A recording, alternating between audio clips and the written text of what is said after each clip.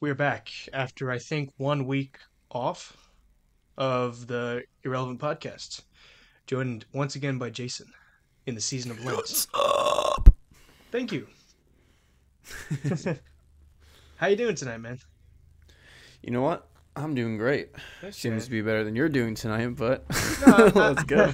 I'm fine, dude. It's not a big deal. Cool. um, so you went somewhere, didn't you? Like that's why you couldn't do the podcast. Yeah, I was just visiting my parents over the weekend, Okay. having a break from paying for my own food and driving my own car. It's nice every once in a while. That is true. That is true. you know. um, so I recommended to Jason some Taboo, which is classical music. Um, I remember you told me, correct me if I'm mistaken, that you weren't too familiar with classical music in general. For the most part, I mean, I know, some of the most famous ones just from movies. So Right. I have I was never really interested in checking out more of it. That's kind of my thing. Okay. So like you heard like the obvious ones. Yeah, like, massive composers, obviously Bach, Beethoven, Vivaldi, Wagner, all that shit. Right. I have a lot of that here, but I tried to not do any of besides Mozart, I tried to not do any of like the obvious picks, you know?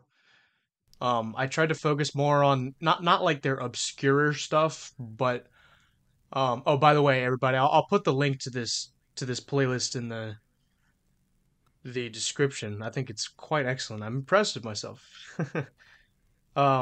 With the collection of classical and baroque music that I was able to compile together. So, I decided to do, like I said, not obscure things from these different composers, but stuff that I personally thought was like their best thing without it being like the obvious ones. Like I wanted to give you like enough stuff that it was new and like it might not sound like stuff you'd heard before, but then it also still kind of sounds like stuff you'd heard before. Does that make sense? Yeah. Okay, so what did you think? Whew, this is gonna be interesting. I'll tell you what. So I have to say, I think this is probably one of the more rougher lessons for me. Um, Okay. I think mainly because the harpsichord is, for some reason, just one of those instruments that just doesn't do it for me. And I think it's because it's dated really to the colonial period. I think No. that's the only heyday for this kind of thing. I actually have a lot to say about all of this. I really tried to turn my analytical mind on, but I would say that like this is really probably the furthest out of my wheelhouse for music that I could ever try to enjoy. But out of this entire list, there's one song that I actually really really love, and the one that I would play again and again and again um, is on this list, and I'll talk about later. But starting off so I guess the first five were different harpsichord melodies, and they're all by the English Concert and a guy named Trevor Pinnock. So was he playing? I'm assuming he's playing. What composer was he playing? Because I'm not familiar. That was Bach. So Bach is generally considered like the grandfather of like Western music. Um, Okay. so I'm trying to give an example. He's like the Black Sabbath, right, of classical music, if that makes sense. Yeah. Um, Yes. Like I said, the first song, like it just it sounds too colonial for me. Um, just in general, I don't like the tone of the harpsichord. I feel like it's not a very dynamic instrument, because with a piano you can have a little bit more timbre to the piano, but the harpsichord it's so much higher pitched. Like I don't like higher pitched stringed instruments because you don't. It's the same thing. It's like a comparing a ukulele to a guitar, because you can get a ton of sounds out of a guitar, but you can't really do that with a ukulele. Mainly because it's a shorter scale length, meaning the actual distance between the nut of the guitar to the saddle, so the string tension is very loose, but it's also turned high, so it's this weird dichotomy of like choked out notes. So I feel like it's kind of the same thing in the harpsichord. It's not a very dynamic sounding instrument, so everything you hear from it, it's going to sound very similar. Um, the second one, I like the melody a little bit more, Wait, and I like the sorry. what? I needed to put my 2 cents in about how I feel about the harpsichord. Go ahead. Well, it's not exact. It's not like the exact opposite, but I thought you were really gonna like the harpsichord, especially these Bach um harpsichord melodies. And I thought you would see. Oh, I don't know if you saw it or not, but I thought you would really think it was cool, like the correlations with metal and like especially prog metal. A lot of those similar kind of arpeggios that are used. Um, Yeah, so and this is and I'll touch about this on some of the songs.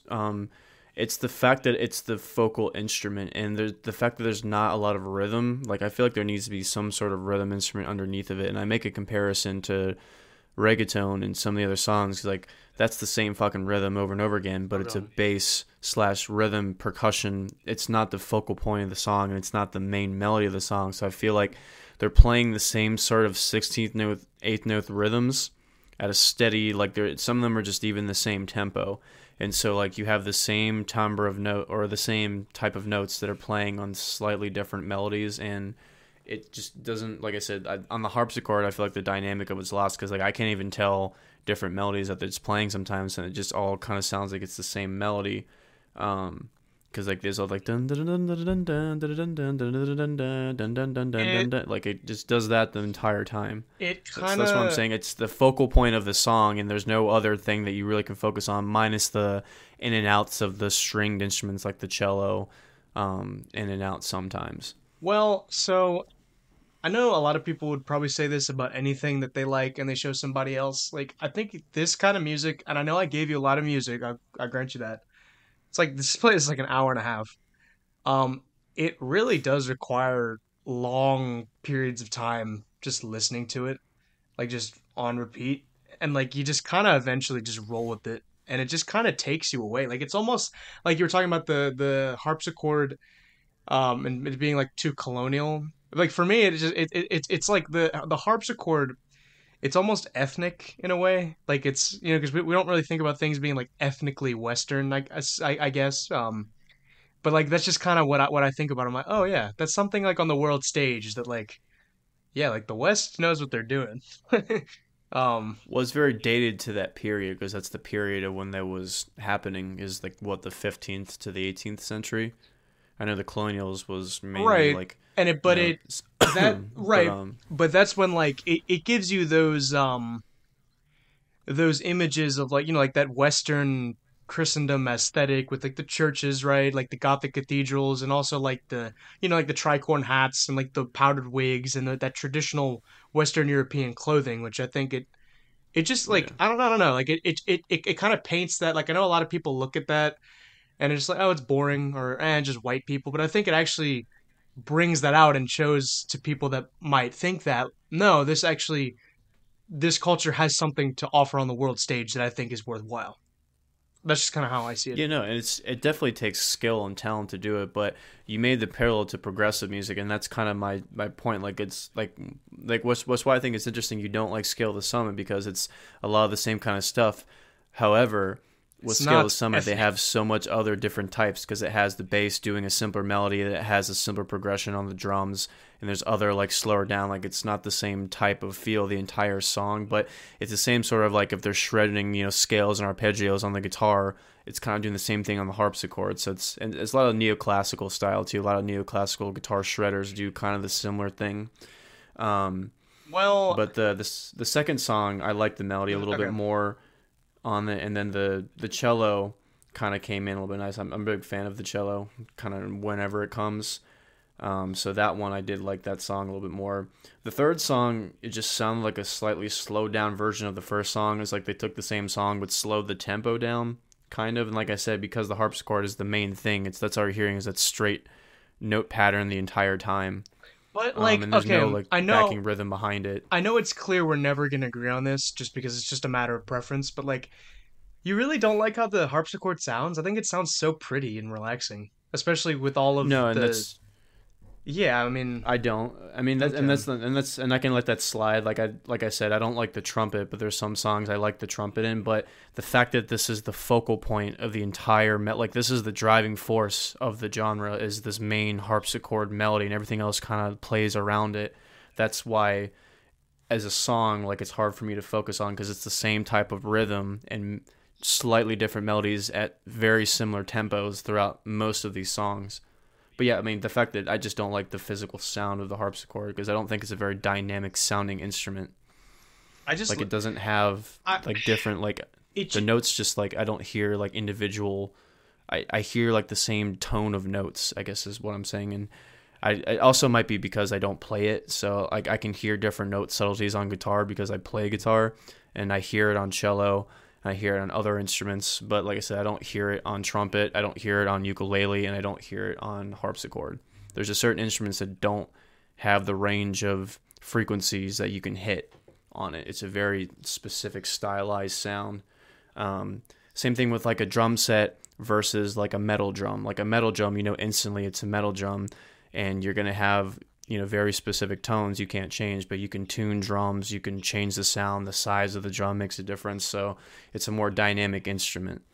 Um, so that's kind of the main. I think that's why they stopped using harpsichords and they just started using piano for everything. Like nobody plays a harpsichord anymore; they all play piano. It's for that same kind of reason right. because it's just not a dynamic instrument. You can only do one style with it, really. Yeah, that's fair, but I think the actual style that you can do with it, it's just so I guess there's something just kind of magical to me about the harpsichord and the way it sounds. Like the way it sounds, it's almost like this sort of like sparkling fizzy drink, like transcribed into music, if that makes sense. Like no other instrument really gives me that kind of feeling. It's quite a it's really interesting to me. And also like just uh, like I always talk about, I love like seeing, you know, like marks and like iconography of like different cultures and stuff like that, and things that like construct like a people or a place or a thing or like an idea or like a nation and everything. And just not everyone, you know, some things are better than others, but you know, like is when you hear like the mandolin, you'll think like, oh, like that's Greece, Italy, like Mediterranean kind of stuff. And then when you hear like, you know, like ode, you'll think like, oh, that's like, you know, Middle East, Saudi Arabia, all that stuff. And then I just think like I never really thought to myself, I'm like, okay, what's like the equivalent of like, okay, that's like Western Europe, like Germany, Austria, France, you know, and all that stuff. And then I was, oh, this is it. And I think it's interesting in that aspect. Yeah, I think the cultural and the cultural aspect is interesting, Yeah, and that's like I really said, it. there's nothing else that's like it. So, but that doesn't make it a great sounding thing to my ears. That just makes it more interesting if I like it. If I think the cultural aspect is interesting, Yeah, but I mean, I even just like with ethnic stuff, like with the mandolin, I feel the same way about a mandolin, but I don't feel oh the same way shit, about an ode. you don't like the Because the mandolin? mandolin, the tension is way too high, and you're only hearing a high end frequency of those notes, and they're tuned up higher. So like you can really only strum on the thing and pick it. Like you can do some picked melodies that sound kind of cool, but you know what you're hearing is what you're going to get. But the ode, also the fact that the ode is fretless, so you can even intonate and do some microtones, and you have a lot more things you can tune it to. You can tune it lower, you can tune it higher. It has a longer scale length, so you have a chance to hit more frequency of notes. So the ode is just a more dynamic instrument than the mandolin. That's what I'm saying. Certain instruments just have better range than some others do, and that's why you can play different styles with it. Yeah, no, that's a fair point. I guess I mean, I am not thinking about that as much. I mean, obviously, you having said these things does bring, you know, those kind of things to my attention. But I don't, yeah, because I am a big fan of the mandolin. I go back and forth of which one I like better, mandolin or the ode. Um, but about like the dynamic stuff, like it's the same thing. Like I have a similar feeling to the mandolin that I do the harpsichord, where it's like the cultural ethnic thing, and also like just I legitimately do just like how it sounds, even if it might be one dimensional. I just like like you said, like what you get is what you get is what you're gonna get, and I like what I get for that. Well, culturally with the mandolin, you have a bunch of other stuff because most people play it in folk or bluegrass, right? So it's like That's true. sometimes Yeah. it's just a strummer to be like a added, you know, an added little salad to the guitar if they're playing the same rhythm. Or sometimes they do like a picked melody, which is cool. But again, the main focus is the vocals, and then you have the driving rhythm of the bass. So like you have a bunch of instruments that come together that you can change between them, right? I mean, bluegrass I think is a pretty boring genre. I think it's cool at festivals, but like I won't sit there and What? listen to bluegrass. What? But What is that? like it has a I'm not. hmm? I'm not familiar with what that is off the top of my head. It's like it's like a mixture of country and folk. It's kind of quirky. Um, a lot of people sing in unison. It's really mountainy, kind of Like, mountain rednecky. could you give me an example? I'm If I not, don't we can know. just. Like I don't know bluegrass music. I don't know bluegrass musicians. I've just Okay. every festival in Virginia I've ever gone to, there's just people playing bluegrass. Some guys on an upright bass going doo doo doo doo doo doo doo doo doo doo, and then like Okay. Interesting. it's just really fucking. Interesting. um, Um. but so going back to the fourth one, I like the fourth track a little bit better. The melody kind of reminds me of a RuneScape track. I don't know if you ever played RuneScape, but it's like a medieval fantasy kind of MMO, and it had a bunch of medieval sounding tracks on it, and a lot of it were like electronic harpsichord kind of sounds. But they also had other synths and other stuff too. But I like the melody on this one. It also kind of sounds like a nursery rhyme, which is interesting. And then Okay. I like the orchestral swells that came in and out in the background. That was a nice touch in that song. And you said Um, you liked the third one, correct? no, I like the second track. The third track I thought was just a slightly slowed down version of the first song. Oh. I like the. Um, I wanted to point out. I think the third track has a really nice key change into the song, and it becomes almost like a because it's like a happy song, but then the key change it becomes like a minor all of a sudden. yeah, I thought that was that was a just cool part in the song. right. I mean, other than that, I don't think it's as good as the other ones. I still really like it. Obviously, like I wouldn't have picked it, but I really think the fifth song from Bach that I picked, I think that's the best one. Yeah, and I made the notes like this is the one that I like the best out of the other four. It had the rhythm The like constant, you were saying was lacking in the other ones. I was gonna I wanted to bring that yeah. up, but then I wanted to wait until we actually arrived to the song. But yeah, like I was like just kind of tapping like my hand on my car like a metronome as I was listening to it. Yeah, I mean, for me, like I'm a rhythmic person. I learned playing bass. All the metal that I like has insane rhythm. So if the melody is not going to have a specific rhythm, if it doesn't carry the entire song, or if it's a really catchy melody, like I need the song to be rhythmically catchy. Especially if there's no vocals or nothing going on with any other instruments. Like I need some sort of rhythm. But this one, I could see really the big influence with like metal players and the way that the rhythm was constructed and the way that the notes were kind of sound like shredding a little bit. Um, and I was thinking about this in the background. I'm like, this would be a really good song to add drums to, because like Yeah. doing some like cymbal hits on the accents Bum, bum, while bum, the fucking bum, cellos are bum, going crazy. bum, bum, Yeah, bum, bum, bum, bum, bum, bum, da-da-da-da-da. I like those little trills that the harpsichord does. yeah. It's really it's delightful. Oh, that is actually the one thing I do like about the harpsichord is the trills that they do. Yeah, I you actually gotta really do admit. like this. That sounds cool. Yeah, I mean you can't deny that doesn't sound cool. It just I forgot sounds to mention like that. you know the soundtrack in like the third Harry Potter movie. They used a lot Mm, of harpsichord in that, and it just kind of it has that really interesting like kind of Shakespearean sound almost.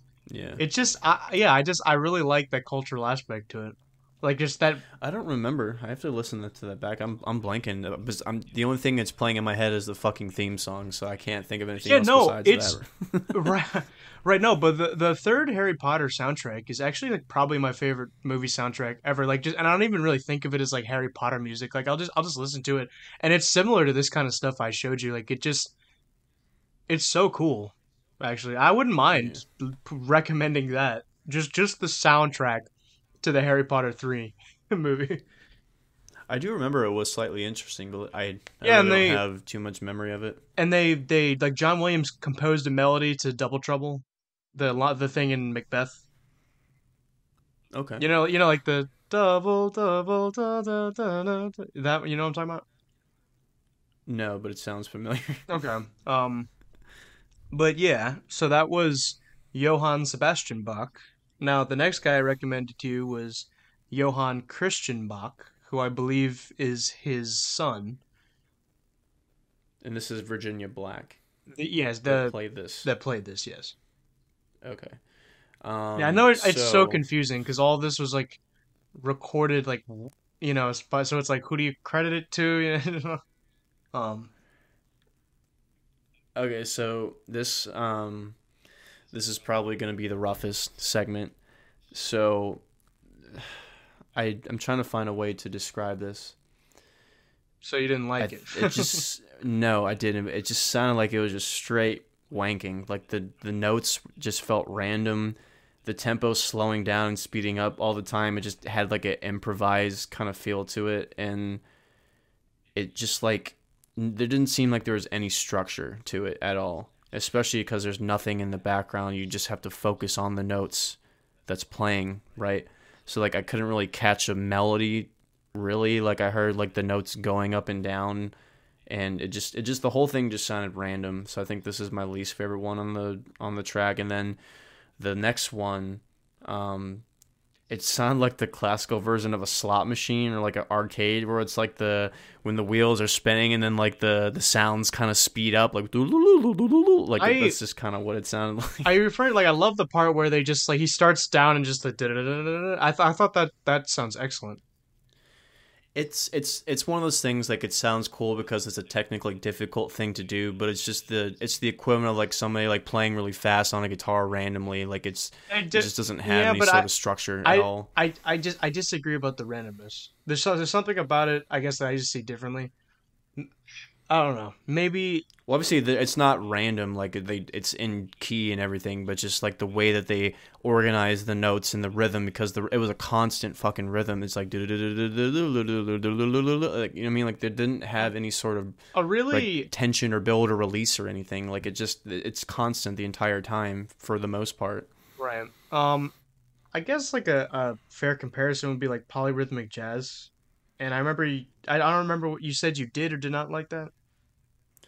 Um, I would like playing it more than I would like listening to it because like same thing with Meshuggah because Meshuggah is pretty much like polyrhythmic metal. It's kind of a hard listen, but it's really fun to play, and I like the concept of polyrhythms interests me, and I just like practicing to them. And same thing with Tool. Tool does more palatable polyrhythms, mainly more on the drums or like when the guitars sing together. So I wouldn't sit down and listen to the jazz, but I would like to see it in person or like play like a bass line to it because it's fucking difficult. Like you hear some of those people that play that shit, it's insane.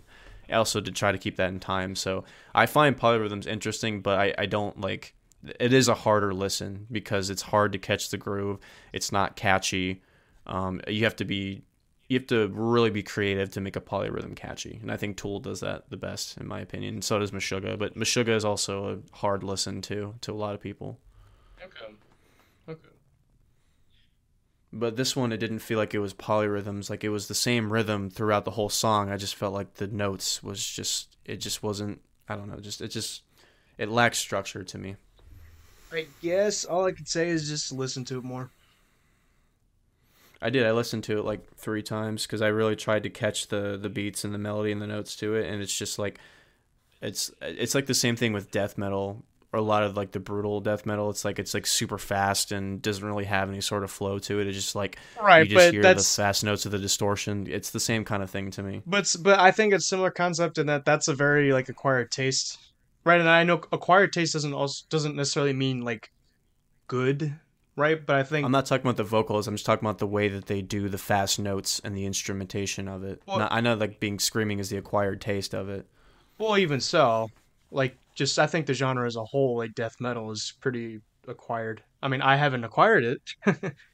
Well, I think classical is too, because not that many people listen to classical these days. I feel like more people listen to metal than classical. Yeah, no, that's true. So, I mean, they're both in their own right. Right, but But then there's also metal that's really catchy, and there's also classical that's really catchy. So it just depends on what you're listening to. right, and But that's stuff like this, I think, is more of a niche. Like, I think people that listen to classical music won't listen to stuff like that okay. Well, yeah. more than like other famous classical pieces. So yeah, you can. I hopefully like you like observed on this thing that like there's multiple different obviously types and like eras of like the classical music blanket term, right? With like Oh yeah, and it gets better in the second half of this list too. I just oh, that's wanted good. to Okay, so just there, because you think it's going nowhere, it's definitely going more in a positive direction. It started like it's like a meter; it just keeps going up well, it was as the okay. list goes down. So I guess it was too much Bach, and then now we get into yeah. I think generally speaking, Mozart is much more palatable. Well, his melodies are definitely catchier because I Right. can, off the top of my head, like I can fucking recite you a Bach or a Mozart melody, but like like I think Bach is just too wanky for me. I think that's just what it is. Um. There's like this certain quality in Bach's music where it almost feels like empirical. I know not necessarily like I guess you wouldn't agree with me on the two oh no, that wasn't even Bach. That was Johann Christian Bach, sorry. In Johann Sebastian Bach, a lot of his music it just kind of just intrinsically makes sense. Like it's just like yeah, that's good music, you know? Like you can't like I don't know, there's a certain something like about the way the instruments are used or like the way I don't know, like the melodies are and the way like the scales are used, where it's like you might not like it, but I think like it's hard to say like yes, objectively this is bad. No, I don't think it's objectively bad. I just think that it's hard to get into if you don't truly appreciate it for what it is. I guess. Um. Um, Well, because like I said, if you don't care about the cultural aspect and you're just going purely based off of how it sounds, I that's think it takes a little bit more attention to really enjoy it. And that's the case with a lot of music that's an acquired taste or more in a niche genre. You have to really appreciate it, or it really has to connect with you, or you have to put a lot of critical thinking power into appreciating it. However you enjoy your music, just like however you drink your fucking wine or whatever snobby profession that you're into. yeah, we It just depends. yeah, I think you brought that up in the mariachi episode. I think it's a Yeah. similar sort of thing can be applied here. Well, it's just like with music in general. Like people are just gonna different genres are gonna resonate with people differently, and I think the more you go into a genre, the more obscure or the more niche that you go into that genre, it takes more attention and more appreciation and understanding than it does from stuff on the surface level. Because like I can listen to a song that sucks, but if it's catchy, I can listen to it and it's fine. But stuff like this, if it's just idly playing in the background, it's like I'll never pay attention to it ever. But I have to sit down and force myself to really catch something because it's just not a style of music that I generally naturally enjoy. So I have to pick out aspects in general. But I think it's hard because like there's no driving rhythm in a lot of these songs, and that's why it gets the I hate doing the they all sound the same thing, but like this one is very difficult to differentiate between the two, especially because all the melodies are fast paced and there's no simple rhythm behind them. Because like you can have and metal, and I'll give you actually here's a perfect example. So metal, right, with the speed chugging riffs, a lot of them are the same, like 16th notes, 8th notes, 30 seconds, whatever the fuck, or tremolo, right? But the drum pattern changes underneath of them. So like when you change the rhythm, it really changes the melody or the notes that are on top of it. It almost feels like it's two different songs, the way the drums change the feel of the song, right? And also like you can do different rhythms. Like you can pretty much do any rhythm you want and you can lock it down with the bass and the drums. If you go on YouTube and you watch a video of classic songs that like this guy he's a metal drummer and he takes classic songs like Led Zeppelin, Black Sabbath, Metallica, AC/DC, and he changes the drum patterns underneath of the famous songs, and sometimes they're almost unrecognizable because they're so different. So rhythm is a really big indicator of how your song is going to feel and the structure of it. So if you have no defining rhythm, your melodies are going to sound the same because they're all playing technically at the same rhythm. But I can name 100 metal songs that have the same chugging pattern or a similar chugging pattern, but since the rhythm of the drums is different underneath of it, it's a totally different feel. It's a totally different sounding song. In So due that's time, kind of why. in due time, you will enjoy Johann Sebastian Bach. I'll have to do a lot of. I'll have to try to play it, which is going to be difficult. I think like Get that's how out the I'd get the true harpsichord, baby. appreciation of it. Was trying to. It's probably hard enough on guitar to play. Yeah, well, no, a lot of people can play Bach on guitar because I mean, it makes sense. Yeah. Yeah, I know. And what I'm saying is like it's just a difficult genre in general. I would just have to get a. That's how honestly how I would get the best appreciation is trying to learn how to play it. Well, Because so something I wanted to bring up was that I'm not saying like you have to listen to this in like a person in an orchestra, but it is obviously like some. I mean, obviously like maybe like context is important, like where you are when you're listening to music, what environment you're in, obviously. But I get a similar feeling. I mean, I don't know how you listen to this. I don't really know how you listen to any of really the music that I recommend, but I don't know, like just like when I listen to this music in the car, like especially like the stuff, the first five songs, um, it just and like it's just I have like I have it at like a pretty high volume level, and it's just me and like I have nothing. Like it's very releasing, I guess. It's very relaxing. It's very like Avatar mode esque. I don't know, in the sense that like you go and just like see a dragon. Like that's just not necessarily like in that way, but I just feel like it's that similar kind of concept of like a safe haven. That's what I kind of get with this music, and it just kind of makes me think. It makes me well, relax myself, obviously, but then it also what was I gonna say? It makes me think. It makes me relax. It makes me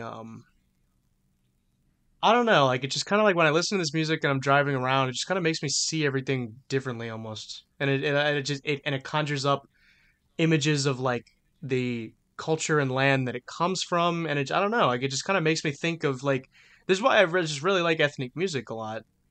Um, Not necessarily tied to any specific ethnicity, but because like a big part of music is that cultural thing, and it is supposed to conjure up certain images, right? Because like I hear people say, well, well, it's just the music itself, right? All the stuff like all is just like like what it brings up and everything. Like it shouldn't have to rely on that. And I'm like, I think it kind of does, right? Because I mean, music is such a huge cultural thing, right? And so when I listen to all of these things, like these different types of music from everywhere in the world, right? It just kind of makes me think of the like where I am, where you are, where we all are, like just the world around me, and I just like see the world revolving. It's a very interesting sort of ecstasy I get from listening to this music.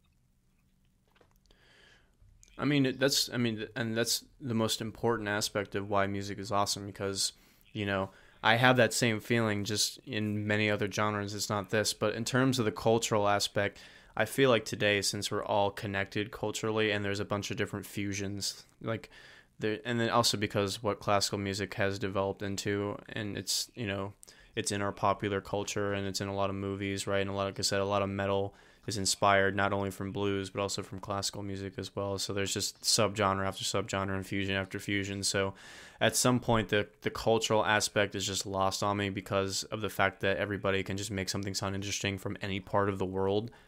Um, Also, I don't really find Western like culture that interesting, especially like the colonial period. I think that's the most boring period in fucking history, in my opinion. Especially with just like the way I don't know, like I've never been a fan of it. I think I don't. that's just because you're Western. I don't know. It may be, I don't but know again, how like else to it explain doesn't. The it. I cultural don't know. aspect isn't lost on me. Like I don't care about the cultural aspect of it. I'm purely going by how it Well, sounds and okay.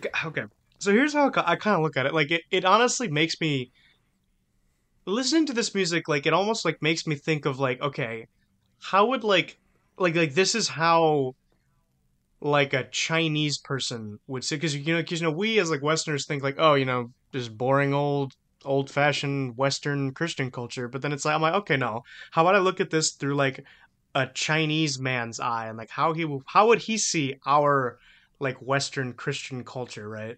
That's just kind of what it makes me think about when I listen to this music. So I almost see it in like different eyes almost. Because I like mean, because like I mean like I said, like we don't really think of things as being like ethnically Western, right? But it does make me think. Okay, I'm like, okay, what do ethnically German people have to offer on the world stage, or what do ethnically English people have to offer on the world stage, and stuff like that. I mean, I think it's just a difference in how we're wired as people because like you're tying a cultural aspect to music.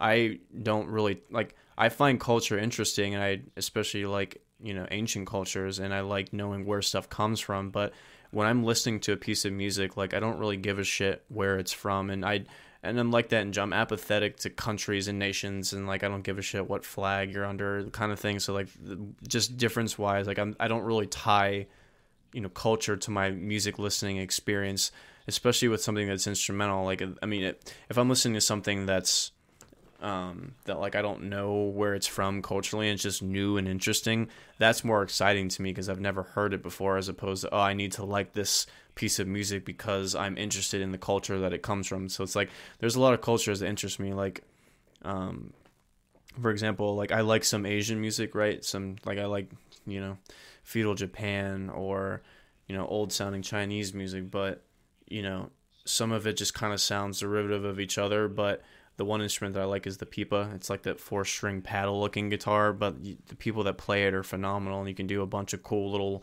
note bending vibrato stuff with it, and it sounds really Asian when you listen to it. But Yeah, I can't yeah, listen to all that type of music just because I find it interesting. Like the person playing it has to evoke something in me. I have to be moved by the melody or the tone of it or just the somberness or the feel, right? sure. So that's really what's more important to me. So like I don't, that's just the difference in how we view music. I don't really care about the cultural aspect I got you. in terms of me liking a physical piece of music.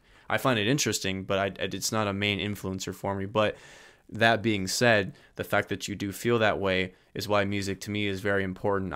What's more interesting is the fact that somebody loves a piece of music and the same with the same songs somebody else could really hate it. Like that's more interesting, is like why we're wired to like and dislike certain things just innately, or like you said, it has a cultural aspect tied to it. Because I get help, some people are like, oh, this is just Western, pretentious elite wanking, and I'm not politicizing it. I just don't find it interesting, It's just fun. as a style. Yeah, I don't know. It just like I bring up with like I love iconography. I have multiple icons of Mary and Jesus in my room, and not just those icons, but obviously like I love icons of like I already mentioned this, because like when you think of I don't know like India, you already have in your head like you know the Taj Mahal and all this stuff, and then you have like the dam dam dam dam dam dam, where because like when you think I do like Indian music too. Indian music is really good. I know it gets Because the rhythm and the stoner, like a lot of all the trippy stonery stuff comes from Eastern sounding music that's yeah, incorporated into Westerns, and also the rhythms definitely, too. yeah. So I definitely connect to that. But going to iconography, Jesus Christ, I can't talk. Iconography. I like religious art a lot. I very enjoyed going to the Vatican and seeing all the artwork. I feel like it always invokes something into me, even though not knowing the context of even most of the paintings that I'm looking at. I just love how it looks. And the same thing with the National Gallery of Art in DC. I'm actually going to go there again this weekend because my girlfriend loves art. Okay. So seeing Okay. all the famous pieces. So I love Renaissance, medieval, and all the type of religious paintings of that era. I think it's technically probably the best work of all time, in my opinion. Yeah, I Just in terms of skill and like beauty and emotion that it invokes out of me. So I like the art a lot, just not really the music. okay.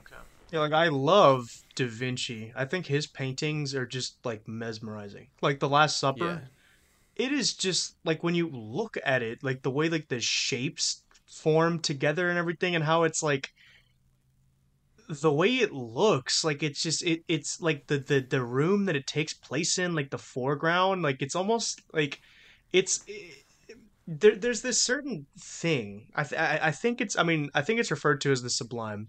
I mean, I typically just use sublime to describe things I think are quite good.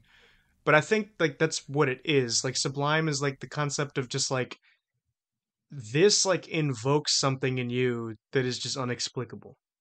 Like it has some sort of like godly fingerprint on there, you know.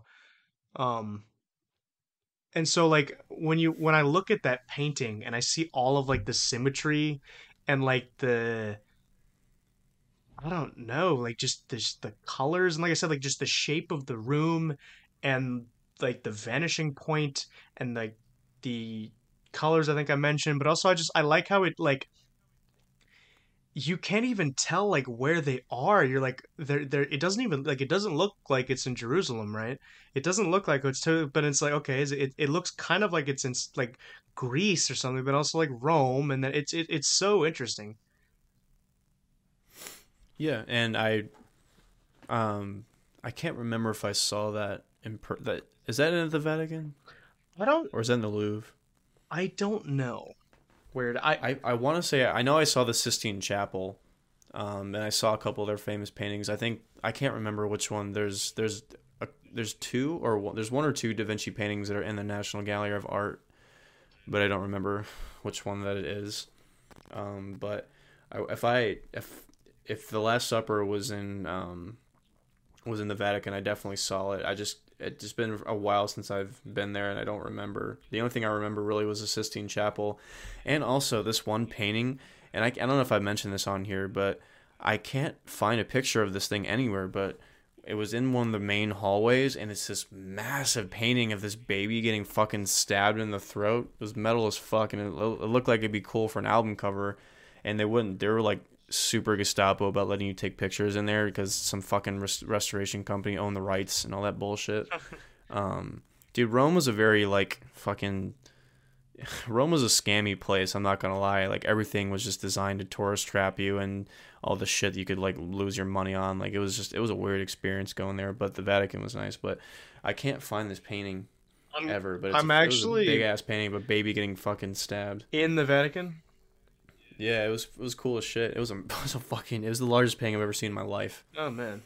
Yeah. And I think it was the story of like when they were trying to find Jesus and kill Jesus as a baby, so a bunch of babies are getting killed or something. I don't know.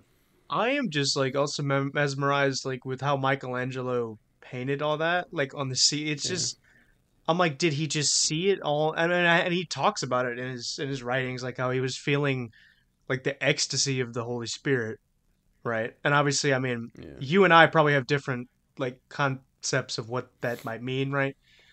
But I'm just thinking to myself, like, what was in his head? Like, did he see it all, like, from like a, he just kind of ascended and was like outside of his body and he saw everything and it just came? Like, did he have to do part, like, it's, especially like you were saying, like a painting that big?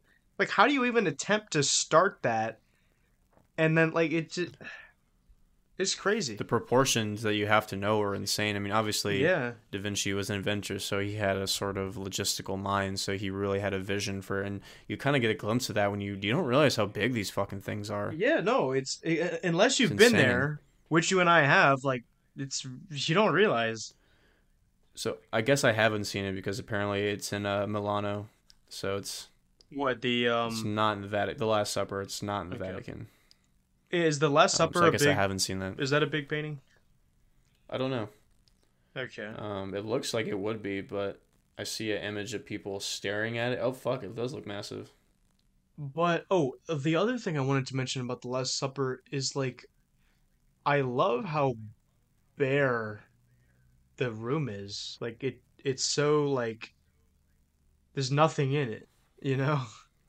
And there's like Yeah, it looks like it was it painted on a wall I can't or was it painted on?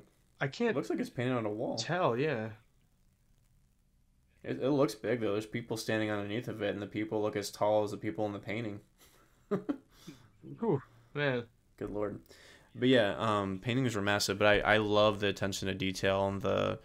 I was watching my girlfriend's she's really into painting, so we've been watching a bunch of videos on YouTube about people talking about the history and the critiquing, and they're saying a lot of the emotion comes within the poses of the body because sometimes the proportions are a little bit weird. So you see especially if they're contorted in a weird position, you see the tension and just like the strife or just some sort of uncomfortable, feeling of a weird body position, the way, and especially the look on the face, because I feel like most paintings of that era had some weird concerned face or some contemplative, pensive, sad face, something like that. Right. Um. Oh, like I'm looking at it right now. Like I love how the back is just like the foreground's just like glowing almost. And it's very Yeah. obscure. It is just a this is such a good painting. Um. Yeah. No. But Oh, so I'm actually going to Rome in November. Are you really? Yeah. You can come if you want. Man, I'm already taking off a bunch of time for where I can't go anywhere anytime soon. But I do want to go back to Italy. I want to see. I want to go to the Louvre. I want to go to all the spots. Yeah, man. Well, Um, no, the Louvre's is in France. yeah, I know. I just want to do a whole tour of all the Oh cool yeah. European stuff. So I don't Yeah. know if there. I'm sure there's some cool stuff in Spain, but yeah, there's a lot of stuff Those. that's spread around Italy. The problem is they're not in one spot. Like they're all in different Yeah, cities. that's the thing, because it's like when you go to Italy, because I'm like, yeah, Rome was awesome, but I'm like, okay, I also want to go to Florence because that's where the Statue of David is, and that awesome church is, Yeah. and that's where Assassin's Creed is, and all that cool stuff.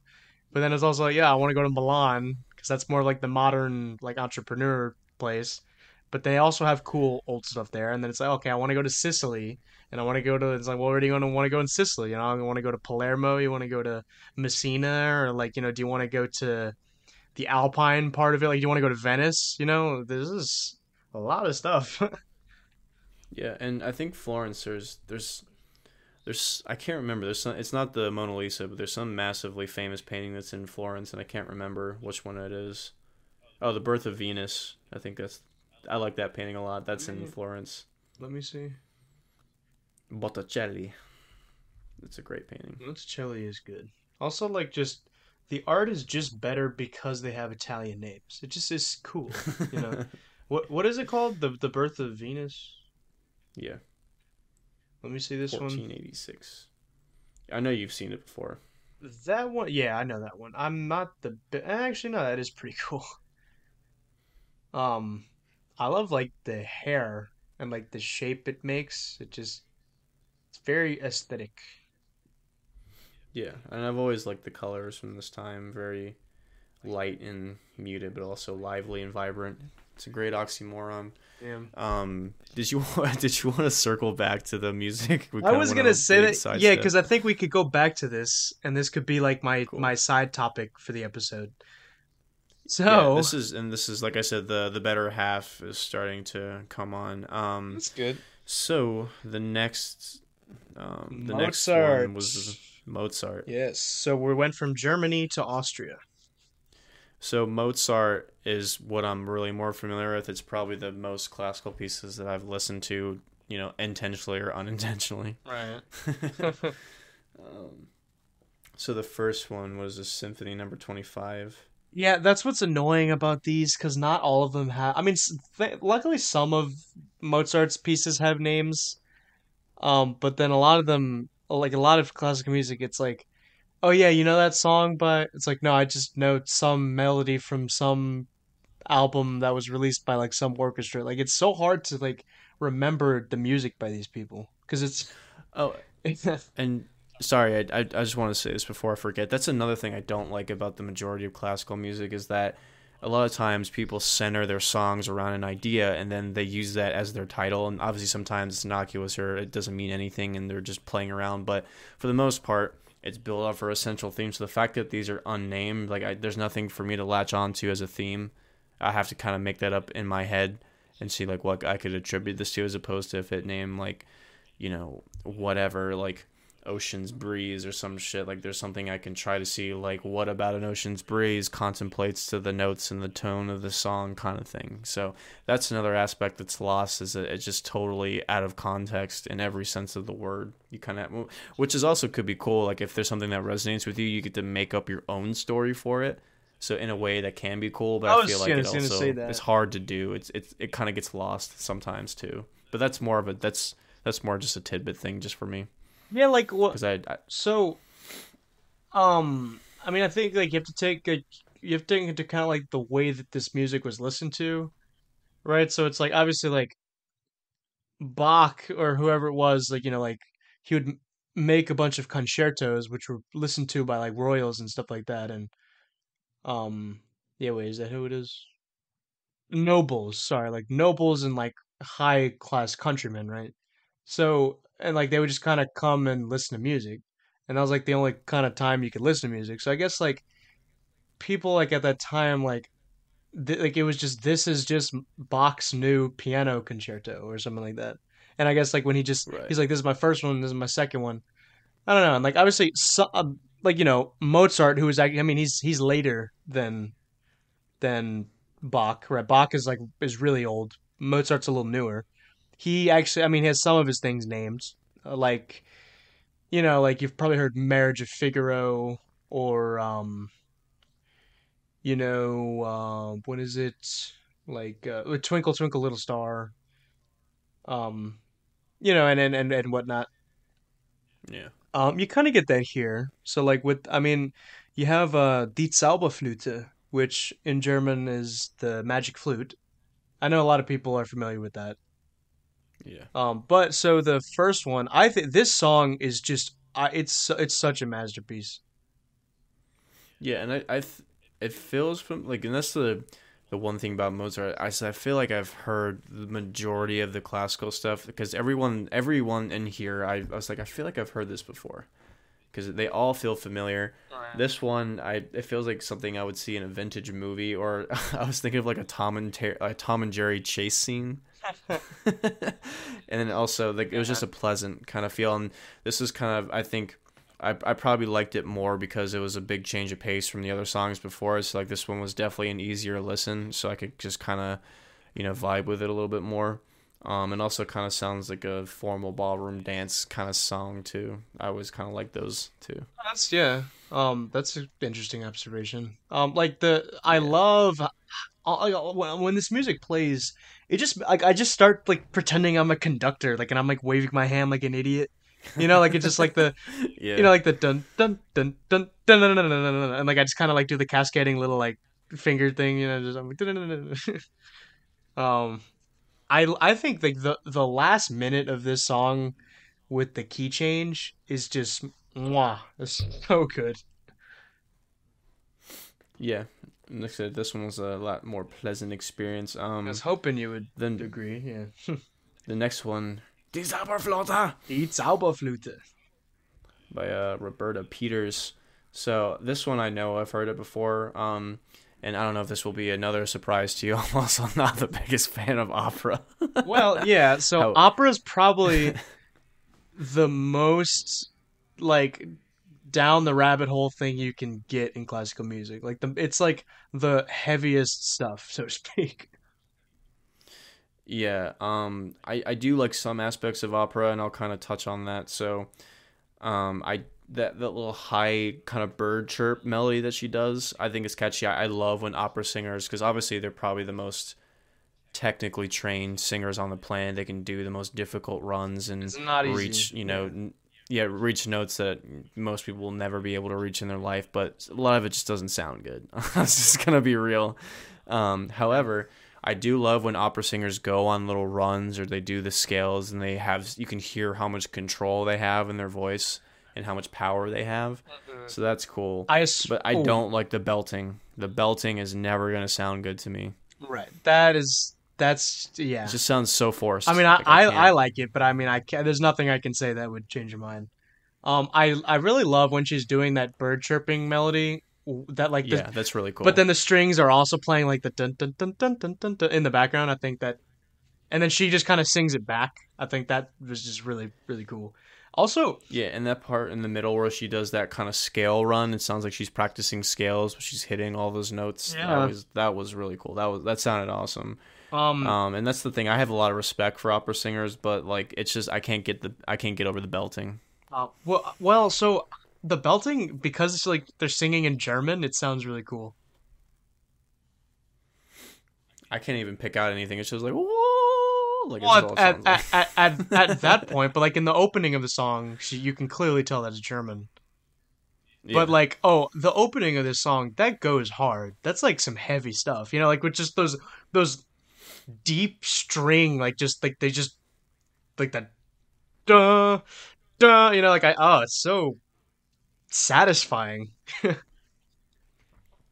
Yeah, it definitely, like I said, that's the one thing I like about the. It's so dramatic and powerful, and it Yes, just kind exactly. of hits you in the nuts in a It does. traditional way, which is interesting. Right. In the whole So that aspect I do like. It's just the physical sound. It's just like I can't get into it. The next one, which is Requiem K626, and then I can't remember the it's full just one the because there's Dies a Irae. That's how I know it. Zero. Okay. Which means Um, those days, I think. those days. I like this one. I like the has that dramatic, sinister, kind of looming building sound that always plays in any like antagonistic scene in a movie. Right. Um, Yeah, so I feel like I've heard it.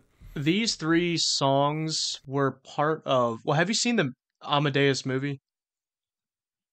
No, I haven't. All right, yeah, we're gonna have to watch that at some point. But Is it good? Like, is it really interesting? yes, no, I'm telling. Okay, Jason, like you've trust my judgment with movies though. Like, really, has there been a movie yet that like you didn't like that I recommended? Not No, I've pretty much enjoyed all of them for the most part. right. Cause, okay, yeah, because I'm trying to remember. So we got Amores Perros, which you liked, City of God, which you really liked, and then like what else have I recommended to you movie wise? Like, oh, Babel. And see Nombre, and then we watch Host, not Host, Yeah, the the host. Korean Yeah, creature. Was it the the Host? host. Yeah, Okay, cool, not Host. yeah, Yeah, so I like yeah every movie I've watched with you I've liked. yeah. Well, so I'll just tell you this right now. So the movie's like 3 hours long, but it feels like Oh it's my god, no, but it feels like it's 30 minutes. this is a big ask, but I'll trust your judgment. Yeah. Well, I mean, obviously we have to literally plan our entire week around it. Probably month, right? But Probably, fuck. right, we'll probably have to do it like on a weekend or something like that. Yeah. But yeah, so these um these three songs, Dies Irae, Confutatis, and Lacrimosa, are from Mozart's Requiem Mass, which, I mean, for those who are not familiar with the Requiem Mass, it's the mass that is given. It's like a funeral mass, and it's like honoring the dead and everything. Um, Okay. so the Dies Irae is talking about how, like the day of judgment, and that we are all, like we're all gonna die, right? And it's like that's why it kind of has that sinister sound, and it is the Dies Irae, like the it literally became like a concept, like a phenomenon in music itself. Like the da da da da, that? Yeah. Right, like it's the most referenced piece of music in music, right? So it's literally the ostinato for Carol of the Bells, like da da da da da da da da, right? And then it's Mm. also like I noticed, like I watched this video that was pointing out like in the Home Alone soundtrack when he would see like that creepy old man, they would play that like da da da da, right? Like, and you could hear it I was showing a bunch of these instances in film and whatnot where it would play those three notes, right? And it was really really powerful.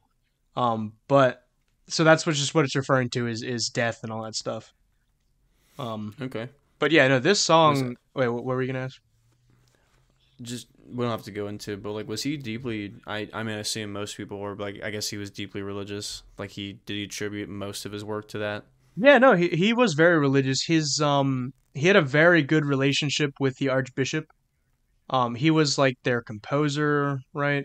I mean, obviously Okay. they asked him to do all this stuff, and even if so, like, well, actually, no, I won't spoil anything about Amadeus, but and like you can see, like they have it documented, like the letters he would write with his dad when they were catching up with each other. He would tell Mozart like the importance of praying the rosary and everything. So yeah, Mozart was a I mean, like you said, yeah, most people were back then, but no, yes, Mozart was a very like observantly religious person. I always wondered because I feel like most I don't know how many I'm sure there was some composers that were troubled, right? Or they had some sort of dark or shitty lifestyle. Beethoven. Um Beethoven. Yeah, That's what it was. yeah. I mean, he wasn't like he wasn't atheist, but then he wasn't like he was he like, no, he wasn't atheist, but like he was Christian, but like he wasn't like super. I mean, like he supported like people that went to church and everything, and churchgoers thought that was all great, but that wasn't like the ultimate end for him, I think. Whereas like no, Yeah. whereas like Mozart understood like no, that is the ultimate end. Whereas like Mozart was like a little no, sorry, Beethoven was a little more like secular. Like this is just kind of just music, because that was in like the romantic period where it wasn't a religious movement. It was more of just kind of like it's kind of the origins of all of like the spiritual but not religious kind of stuff. Yeah. Obviously, when Beethoven does it, it's quite good and impressive. But when the cringe stuff we see now is done, it's not not to that level. But Well, that's done under a different guise. I don't right, think. I was And yeah. I don't know if it's a fair comparison, but that's just kind of the origins of all that. Like the romantic period was just like weren't times didn't they like weren't the old days just so much better and more rich. That it's the Led Zeppelin cover band days. right. Um, um yeah, I mean, I actually I don't know anything about really any composer at all. I don't know shit. I've never been interested to learn about their lives. I've never been interested to look into what they're about. So I don't know anything really. you don't know anything, Um, man. I thought no, not at all. I don't know shit about any classical composer ever. well, so I mean it is kind of fictionalized, but and then it's got some controversy for that, but I mean Amadeus is about Mozart. Um but what's interesting is that it's told through the eyes of like another composer. Okay. Yeah, which I well I'll Um, but I guess we'll talk about it whenever we watch it. Yeah, okay. but The next song, which is what's the second song? Confutatis. That one. So I love the lo-fi feel and also the tone of the song. The I ostinato. always kind of like lo-fi. Yeah, the Yeah. lo-fi stuff is really nice. I think it's kind of overplayed these days, but just the overall sentiment of it, I enjoy. I like lo-fi things. Um, the only thing that's a little bit weird is that the mood is kind of inconsistent with what it's trying to jeez man to portray, and I think that kind of further exemplifies my point when you're talking, because I didn't know it had a funeral mass kind of connotation to it, so I feel like the mood is a little weird. Maybe I guess it makes sense in terms of like celebrating life more than focusing on death. So the first one was like the ominous realization, the second one is the acceptance, and then the Lacrimosa is the final, which means tear in Latin. yeah. So the song, before I get to that one, the song, it kind of sounds like the last one but a little bit more upbeat. But Lacrimosa, this final song, I know I've heard this one before. I love the feel and the pacing of it. It's something, this is something I can zone out and meditate to. Yeah, So for that definitely. reason I love it. I So I love the pensive mood that it puts me in. Yes, exactly. The pensive mood.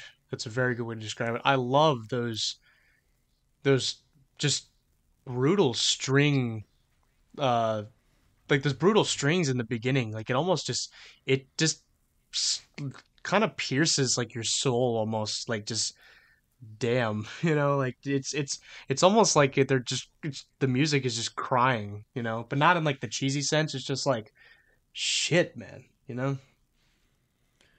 Yeah, so I guess it's kind of I don't know if this is, I mean, obviously to me this is what it sounds like. It's a three-part thing, so I guess it's like Well, there's obviously there's more more. stages of No, there as there's more to the mass. I just picked the three ones that. oh, I mean, so are they supposed to represent the stages of grief, or is that just what most people can attribute them to? Because it kind of, like, now that I know that, it kind of what it feels like to me.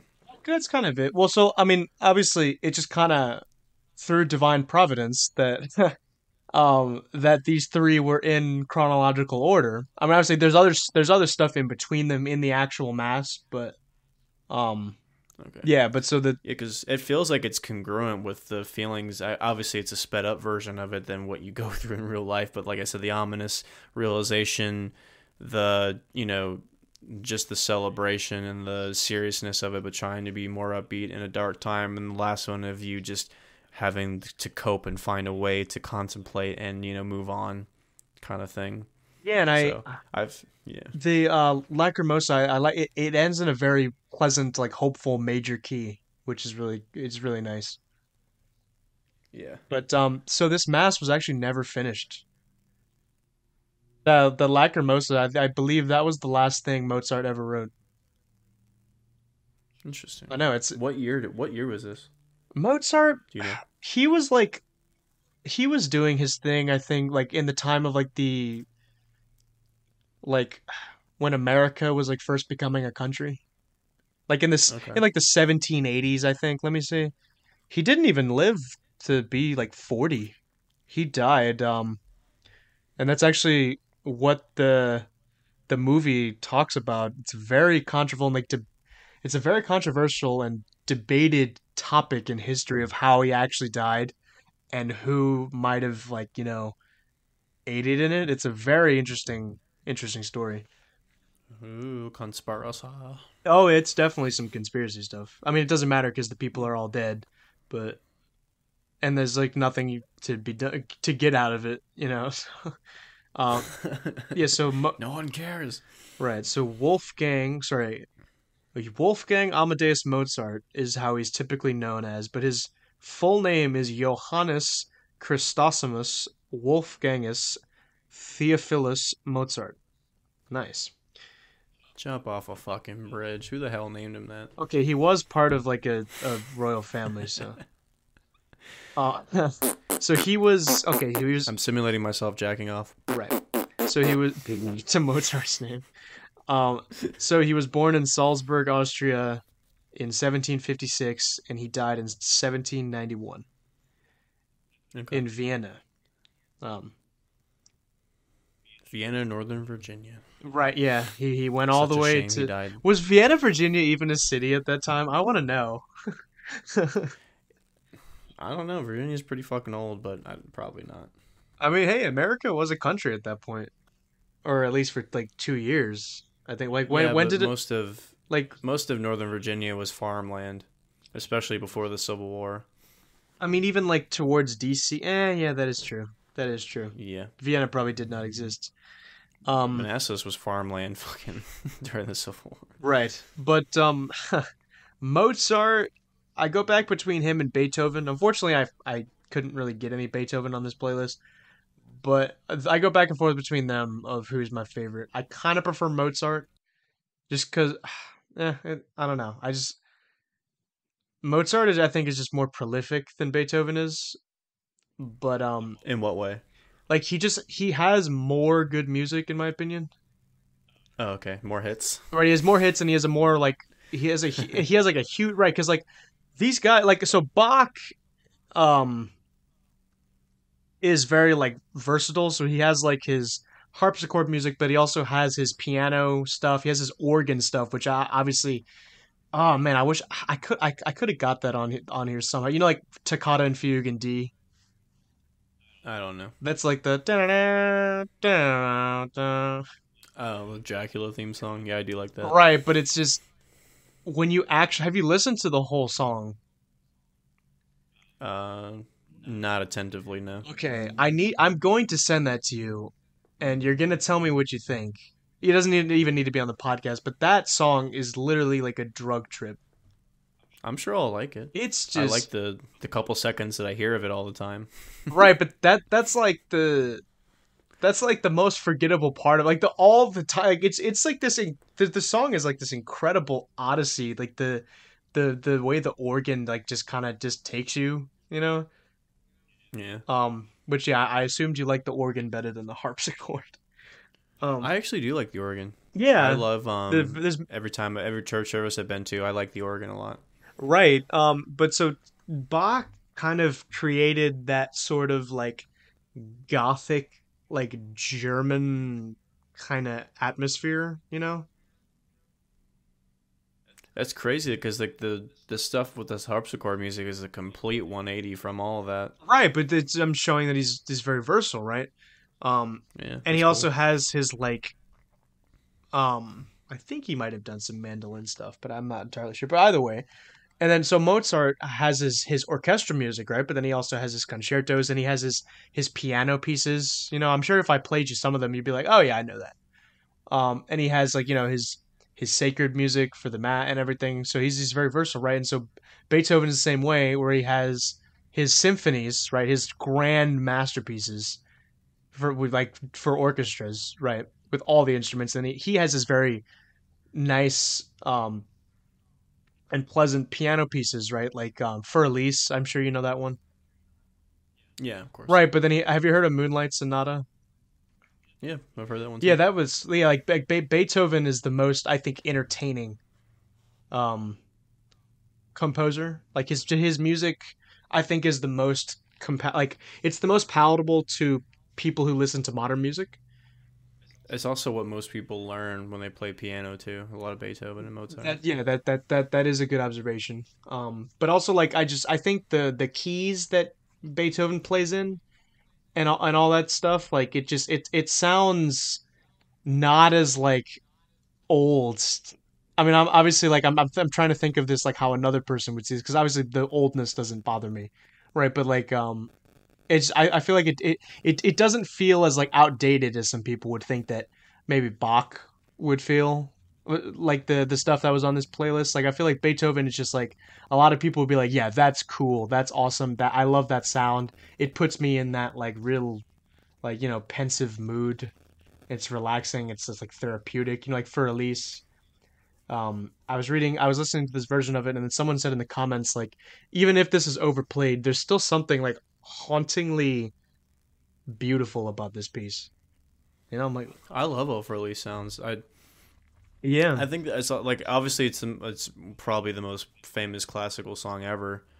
Um, but I think it's the fact that like I don't hear it all the time, so like it doesn't play on the radio all the time. So like I haven't heard it enough to hate it. So every time I hear it, I always think it's pleasant, especially when I hear this is back when we did lessons. So I would hear kids practice this song and like not kids, but like the teenagers that were trying to audition to get into a performing arts school. So they'd always play classical pieces, and I liked when they played the more emotive pieces to really show their skill as a just like a not a musician, just as an artist, because I think this is a great piece to show your skill as an artist more than a musician, because this is all about the feel of the notes and the way you play it yeah, more than yeah, playing it correctly. yeah. Because you So see, like some people, they play for Elise kind of slow, and then some people play it fast and like furious. yeah, I like the people that play it Yeah, slower. like some people like just like the da da da da da, and like they kind of just kind of build up da da da da da da.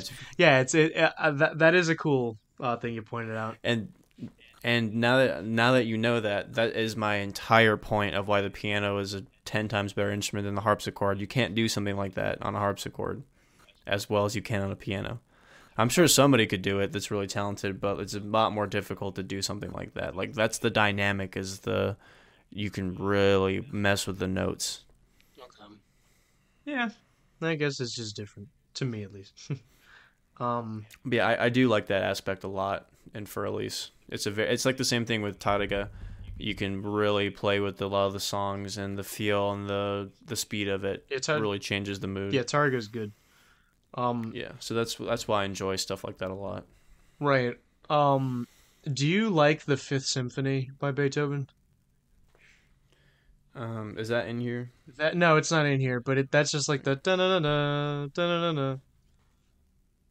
Um, I don't hate it. I think that's I don't know. It doesn't really speak to me or anything or poke out. So, I think it's this doesn't happen very often, but I think that this is an example of a song that I think, when transcribed to piano, it is so, I mean, not so much better, because I mean the orchestrated version is just, it's so good, but I think like it's even better when it's just transcribed to piano. And there's this incredible version of it that I want to send you. And like you just hear, like, Yeah, it's insane. This guy's like just doing, he's playing literally everything the orchestra's playing, all with like just two hands. It's crazy. yeah. I can't remember if I've heard it on piano. I know I've heard it as an orchestra. I think I even saw.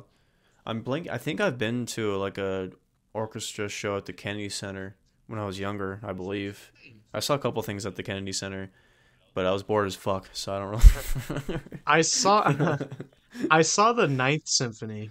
That was awesome.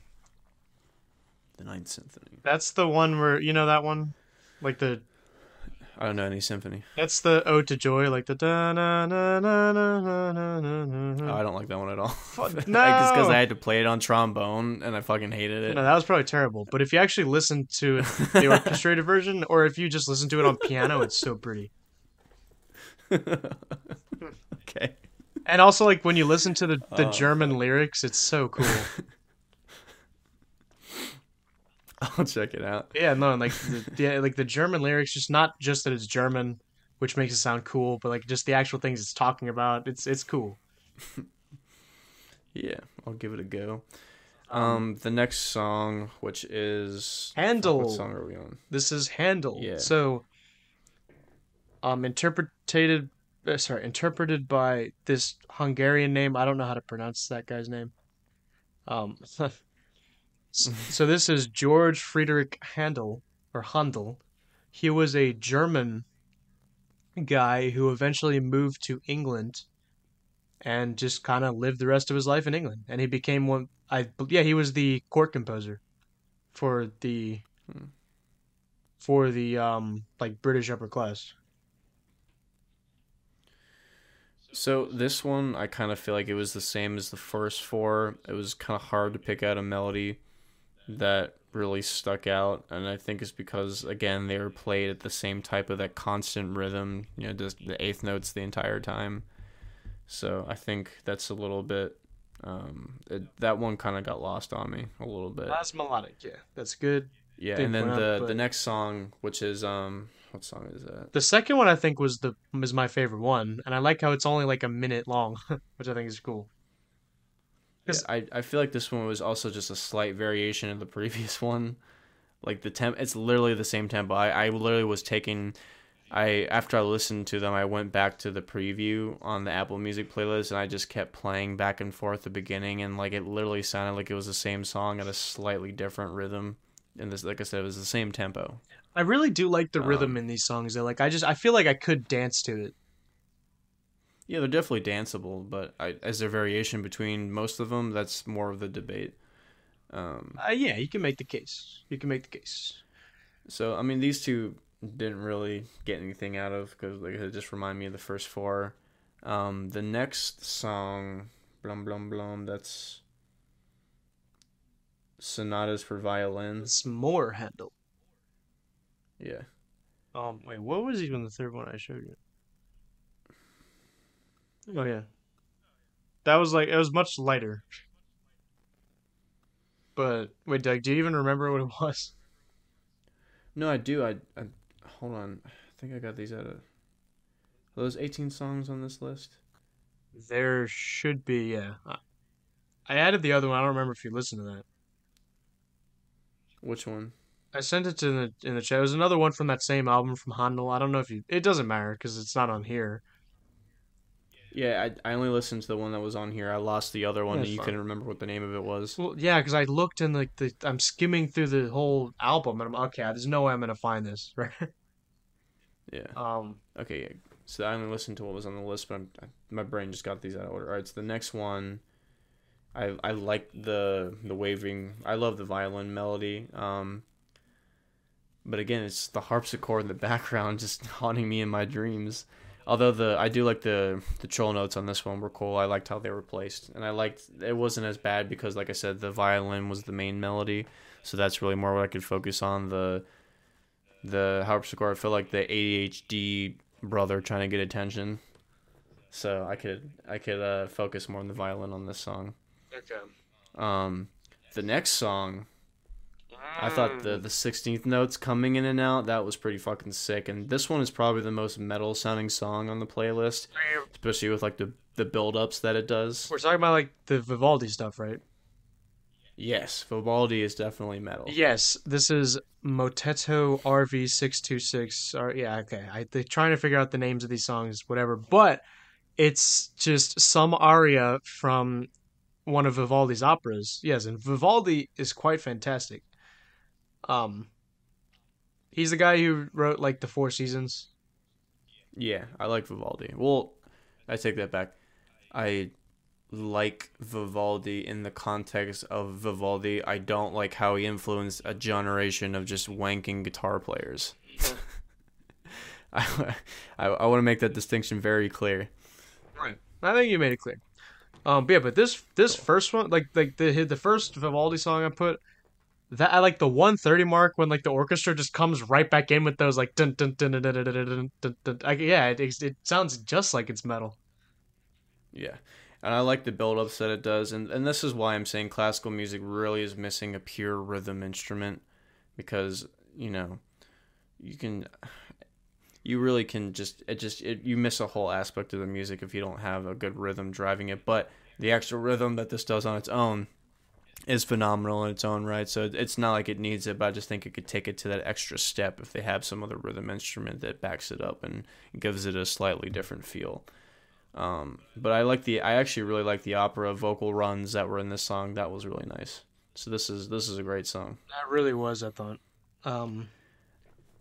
And what did you think of the next two songs, which were not in the same kind of uh metal-esque style? All right, you ready for it? Yes, I'm gonna guess you didn't like it, based on what you No, what. this is my favorite track on the album. Damn. Okay, man. I didn't know what was gonna happen because I So this one was what was Concerto per I can't remember the right. violoncello. Yeah. Yeah, this was definitely my favorite song on the track. I love the sound of a cello.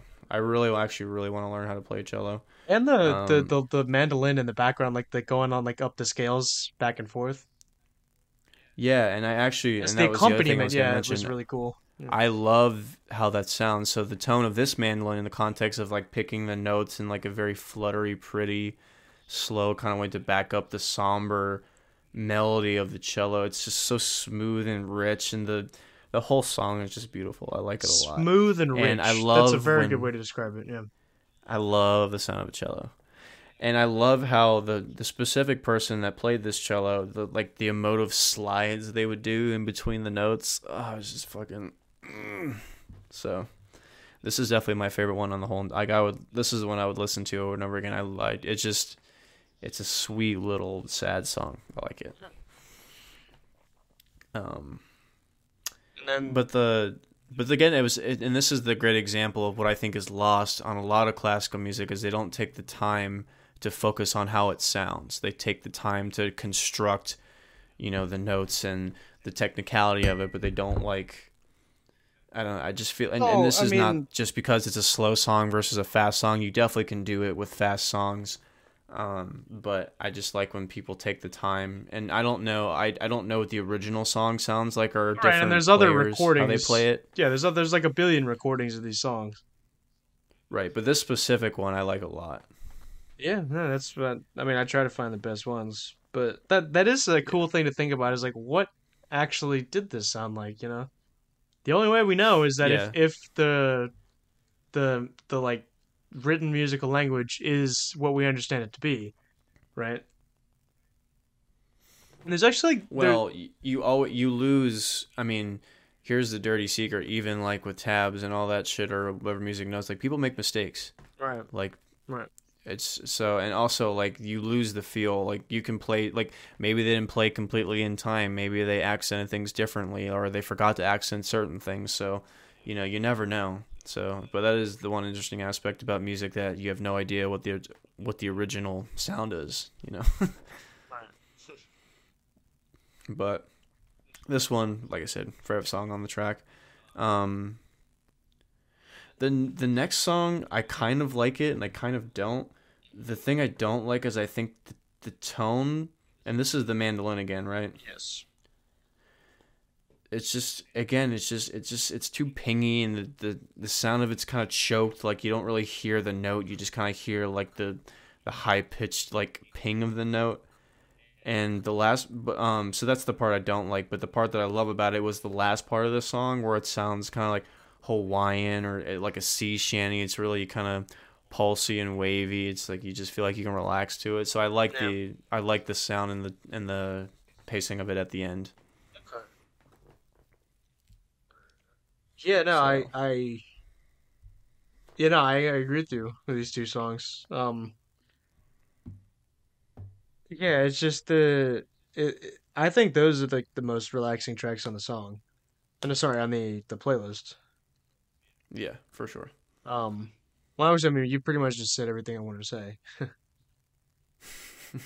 so I really don't really have much any more to say.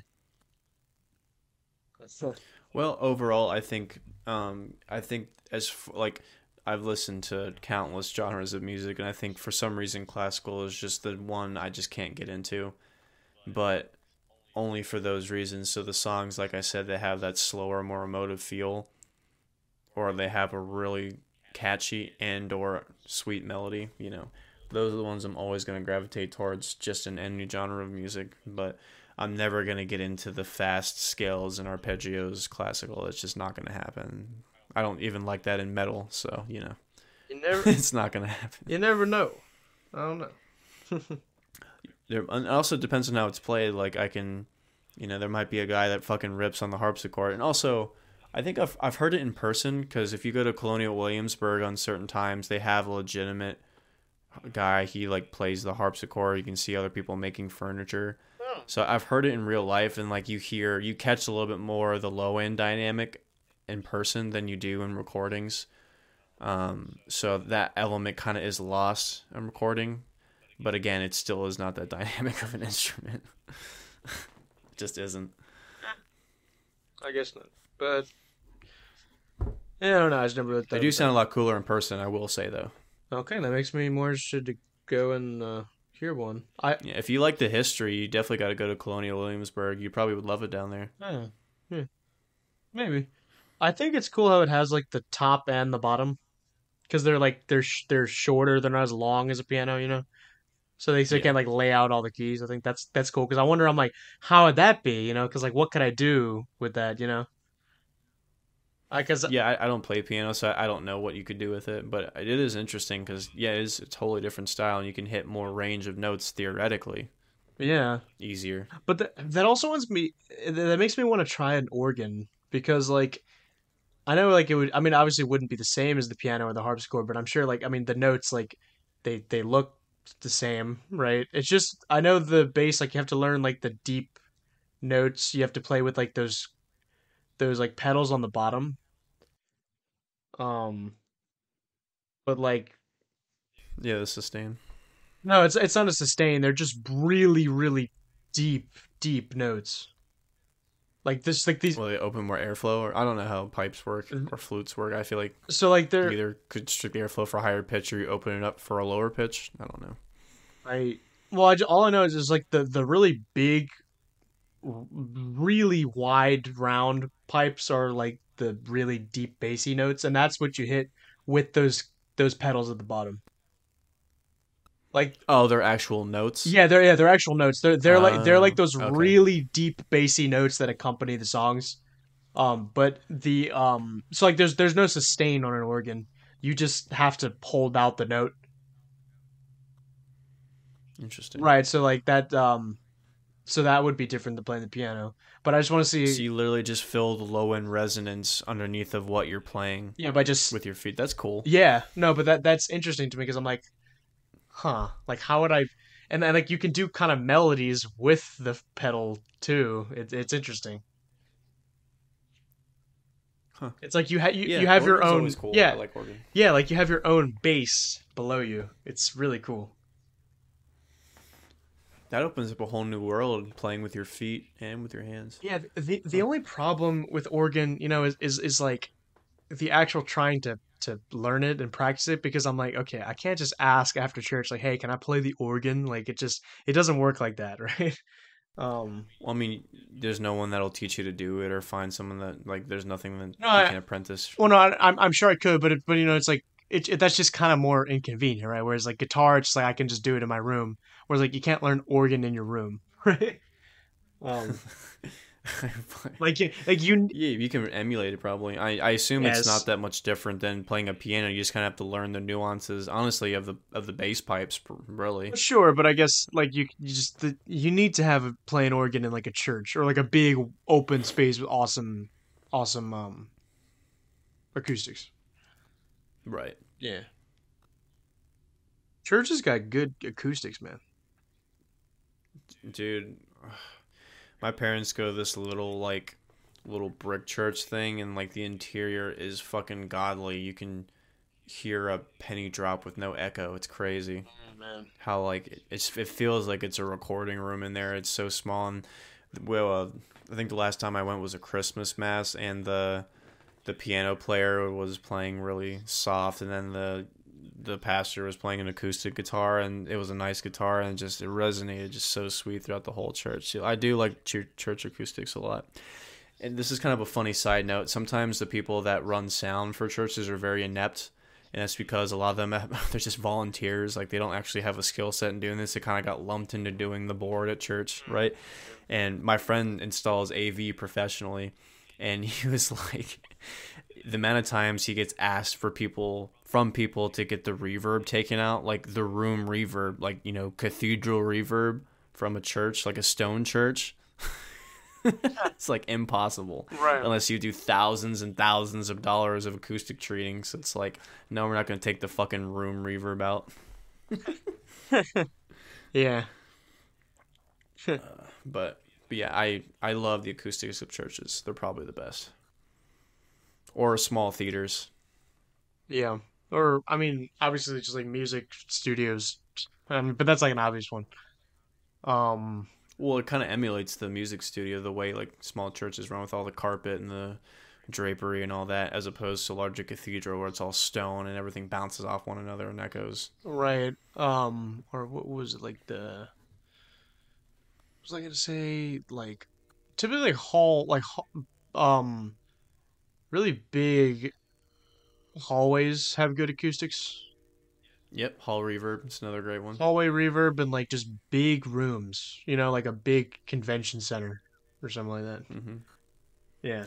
The one that's the worst are stadiums. Stadiums have the worst sound. Oh, definitely. Same thing with outside amphitheaters. Fucking blow ass. Yeah, I've had to do that before. Fucking awful. I hate going to fucking stadium or amphitheater shows. I really do. We performed. Especially for metal, because metal's hard to get a good sound live because there's so many frequencies that fucking fight each other. So like you really have to EQ and know what you're doing, and it's just the cursed. You go to a larger venue, all you hear is drums and bass, and that's it. Yeah, we had to But perform Shakespeare. It wasn't like in an amphitheater, but it was in that kind of open area in like grass. Like it was really, like in the middle of like the woods almost. what the fuck? It was cool because Ugh. the teacher said he wanted to have like a more kind of like English kind of Shire esque environment. I guess it kind of does put you in the mood, It like what did. Midsummer Night's Dream. It did. That would be a Yeah. good one to see in the forest. We did. Yeah, that would be good. We did a Much to Do About Nothing. I don't know if you know that one. No, I don't think I've read that one. It's one of his comedies. I'm much more of a fan of Shakespeare's tragedies. Um, Like Hamlet. no, not I'm not a big fan of Hamlet. Um, Macbeth. Macbeth, yes, or Julius Caesar, I love. I forgot that he wrote that. Yeah, no, and he has Yeah. Romeo and Juliet, which I think is really good too. King Lear too. I've not read that, but that I know I hear the synopsis of it. I want to read it. It's just about like this king who has like three sons, and then it's like they fight over who gets to take over the kingdom. I think after the king dies. Um, Did he do a reprise of a Greek tragedy? mm, Am I remembering that right? possibly. I know he did something of the sort, but I can't remember what specifically it was, nor what. Was it Oedipus or the so something something like that? Right, like The Odyssey or something. right, like I want to say he did, but no, I wouldn't be able to tell off the top of my head. Um, Huh. I know. Oh, Shakespeare. And Tempest. He did that. I don't know why this made me think of it, dude. Because are you into like older poetry? Did we talk about Edgar Allan Poe on here? We did, yeah, and I love it. Growing Okay, up. Yeah. so that was with you. Okay, I couldn't remember if I was having that discussion with you or someone else, but um, Well, we don't really talk to anybody else other than us, so. I know.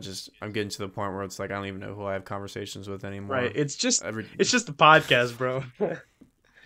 That's the one thing you're gonna learn when you are when you're heavily dating someone for like 3 years. Like you start saying the same shit over and over again. They're like, stop saying the same fucking thing over and over again. You're like, I can't remember if I said it already. Shit, man.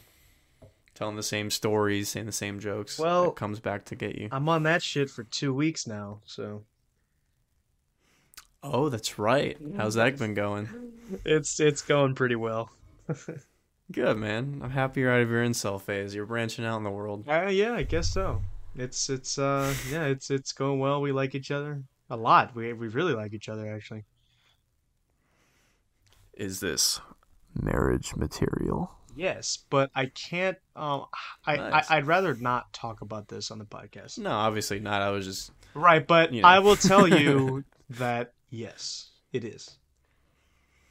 Good, man. Like Don't fuck it up. We're gonna cry for a long time, and you'll have to do some, spiritual growth, some work on yourself. You might go to the gym a little bit harder. Yeah. So just save And yourself then I the got hardship. right, And and just then kill yourself. well, okay, I can't do that. But then it's like yeah, and then I gotta listen to Tempest by Tool on repeat, and then I gotta You're gonna fucking the night you guys break up. You're gonna like go to your room and listen to a song and start crying. You have to Yep. tell me what song that is, and then we can review it. dude, I'm gonna listen to the what actually is a really good like motivation slash like just epic like breakup song. Which one? Is like this the soundtrack to Batman Begins is Oh my god! it goes really You're hard. gonna listen to the Batman Begins soundtrack when you fucking get broken up with. No, not necessarily That's not necessarily broken up, but just like when I'm in the need Fuck. when I'm in need of like the motivation kind of thing. Not like necessarily because I mean obviously I don't really have any experience with breakups, sorry, but that's what I was referring to. Just like the motivation, like just epicness, like rise from the fall, and all that stuff. Are you gonna listen to the Joker soundtrack when you get cheated on? I haven't even like seen the movie yet, so I don't know if you like that movie. I was conflicted. I kind of liked it, but also kind of didn't. I guess I should watch it. But like just based on like not even necessarily from what I've heard, because I didn't really listen to much of like I mean I heard like mixed things about it, but also it's like I don't know, like just based on like the way I see, like the way the movie looks and just like this the way the style seems to me at least from the surface level is I'm just like like I don't know, like there's just certain things where it's like yeah I just don't really feel like that's something I need to spend my money and time on. I will say it is very different to any other, Batman. I don't even think Batman is even in that movie, or he is at like the end. I can't remember. It's been a while since I've seen it, but like it's a very different style than any other DC movie that I've seen. It's a totally different. It's not even like a superhero movie. It's more Right, of a. I heard it's like It's more of a depressing movie than it is a comic book movie. yeah, I heard it actually like it just it like I've heard it's really good at not relying on like just it being the Joker, and like it's just like it's a comic book movie, right? Like it's like just an actual The whole like psychological thriller on its own, and it's really I mean that's what I hear. The whole point of the movie is the whole theme of it is a guy that gets bullied for having a disorder, then he slowly loses his mind until he becomes the Joker. But the whole movie is him just getting shit on in tragedy after tragedy until he just finally snaps.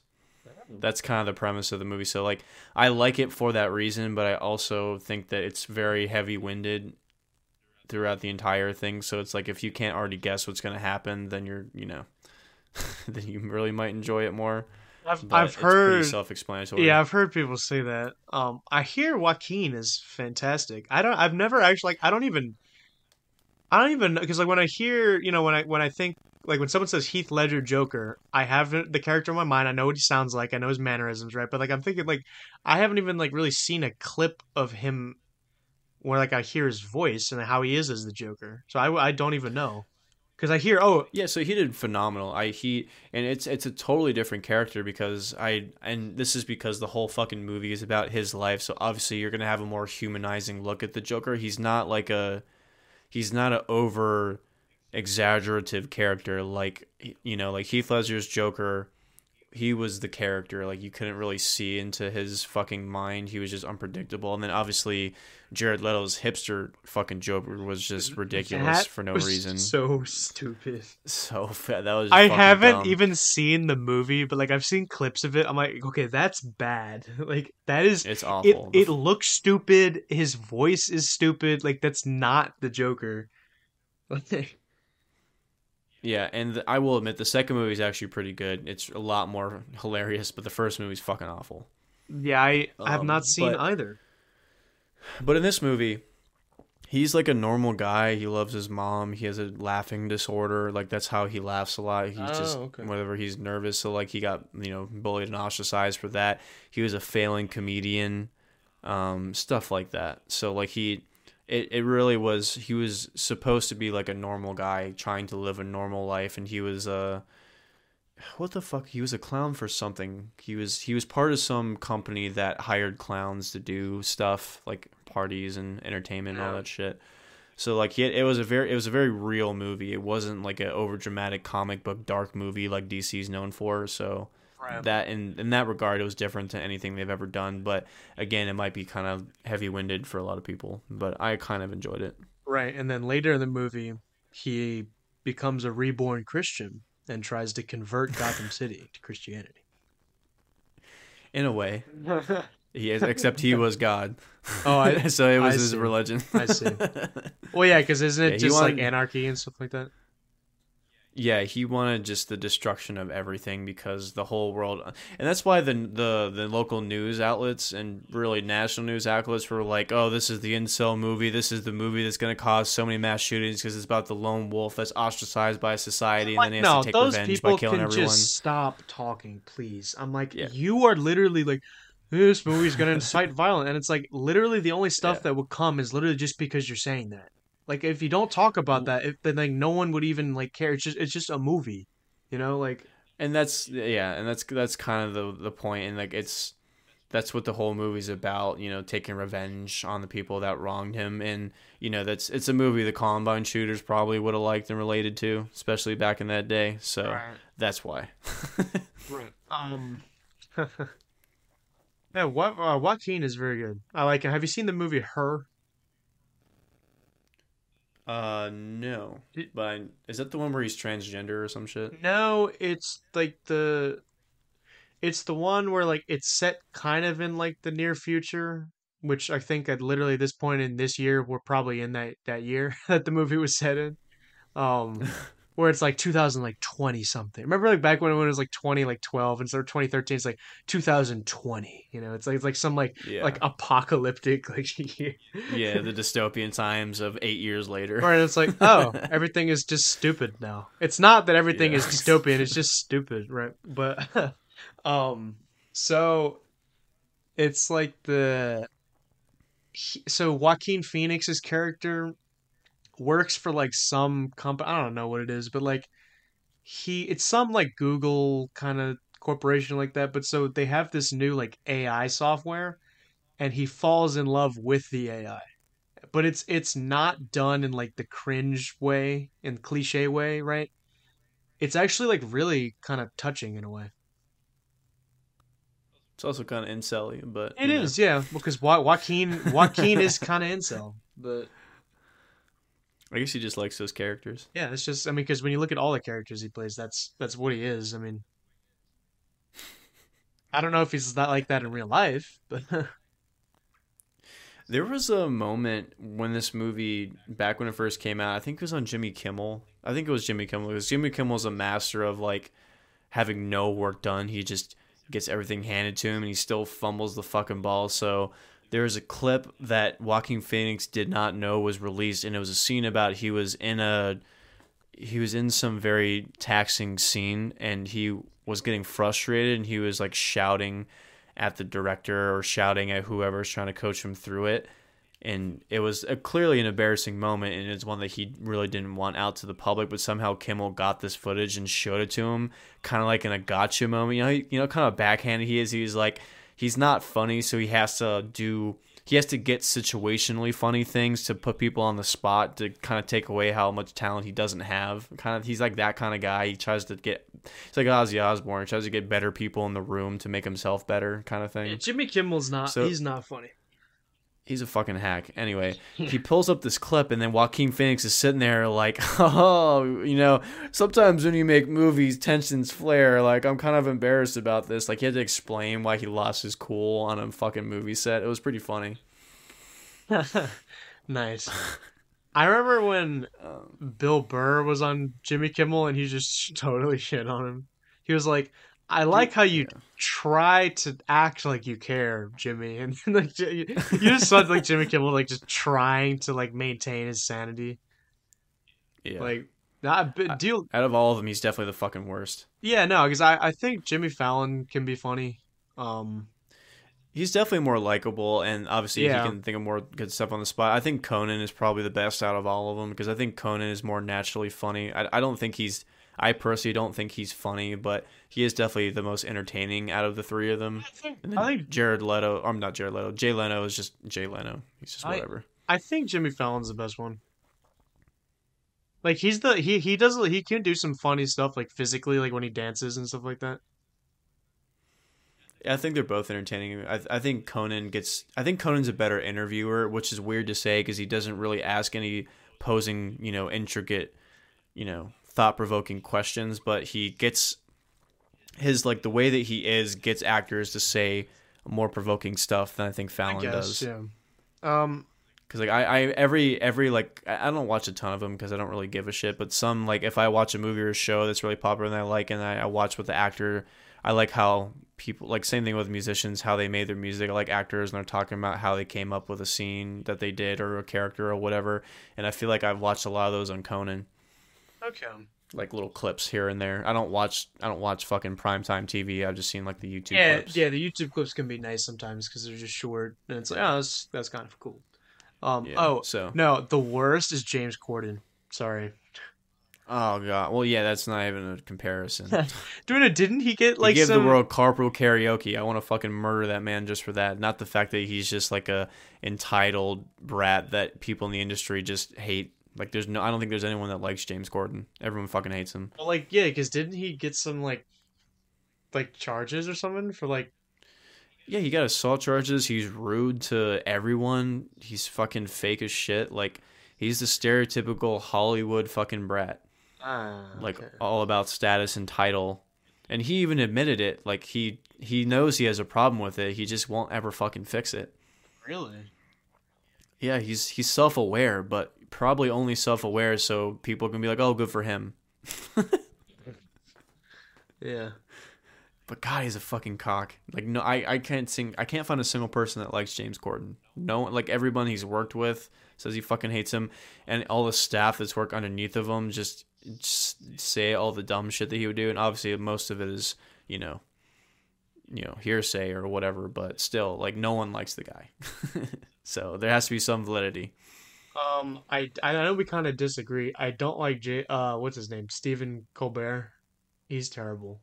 I don't really like Stephen Colbert either. But I remember you said like that, like he's still kind of playing like a character, and he's like decent at that.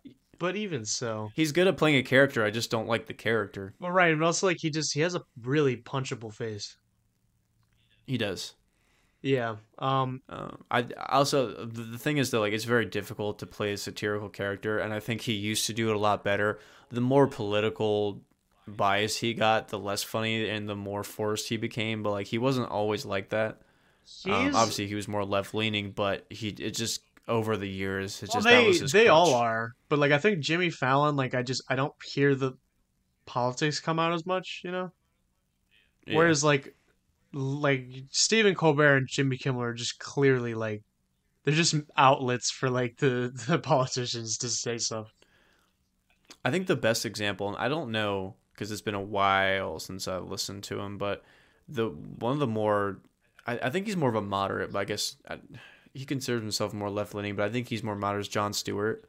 I was gonna Because say I don't really know anything about it. I've never seen. I know who he is. I've never really watched any of his stuff. The most famous one is Jon Stewart. He's talking in front of Congress, and he was trying to he was trying to get a bill passed about to raise more funds for the survivors of 9/11 that had cancer and a bunch of other health problems due to being first responders or whatever, and Congress just kept not giving money towards it at all. And he made a very passionate speech about how angry he was about it, so that was a pretty good watch. So he definitely seems to be more involved, not just like it doesn't seem like he was a guy paid by the news media to spread bullshit. Like, he truly was passionate and truly meant what he said whenever he talked about stuff. And obviously he was kind of entertaining, but he was the more serious out of all of them, and I think he made better points. I feel like he was more moderate than most people are today. Okay. Well, I guess like I said, I've never seen his stuff, but I mean, I hope that's true. Jon Stewart was cool. Trevor Noah is pretty bad. Trevor Noah was disappointing because I liked his comedy specials because he was a guy if you can make comedy that's clean, funny, that's pretty impressive. You don't have to do any sort of shock value. Like, you generally can make up funny he is stuff, good at but that. as soon as he got on the Daily Show, then no, he just went downhill. Oh yeah, but his old comedy specials were great. Yeah. Who else? Bill Maher. He's really good. I like him.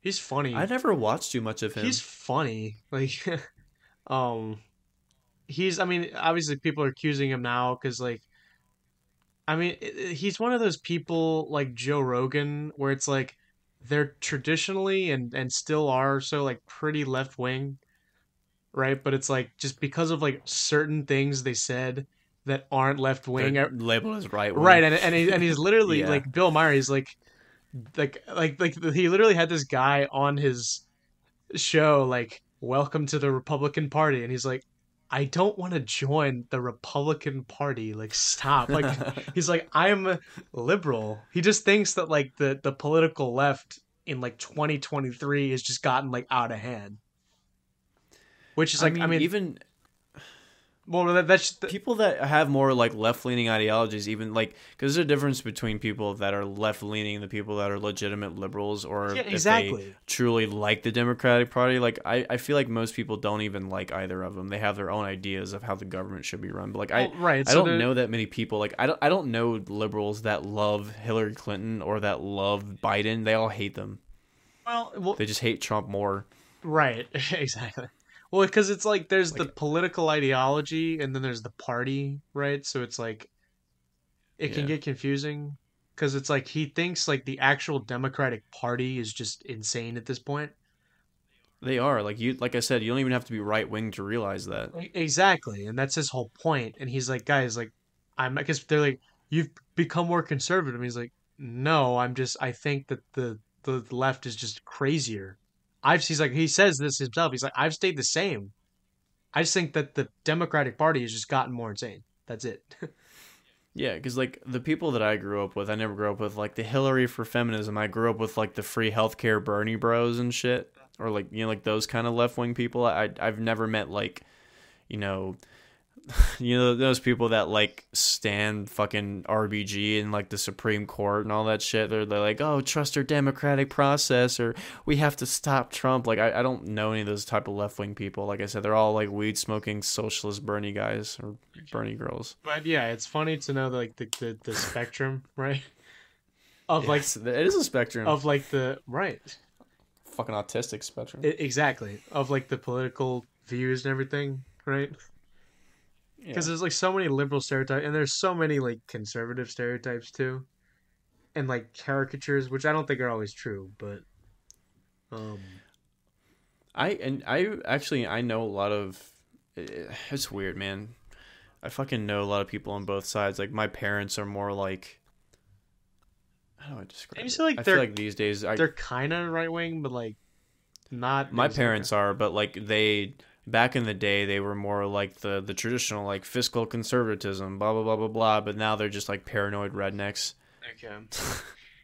Because, like, I think after Trump, and then, like, my mom never voted for anybody before Trump, and she's, like, in her 60s. Like, that was the first president she ever voted for in her life. Yeah. So after he got in office, she started getting into it, then started watching, you know, the guys with herbal supplements, you know, and snapbacks, you know, yelling and from a YouTube channel, all that shit. Right.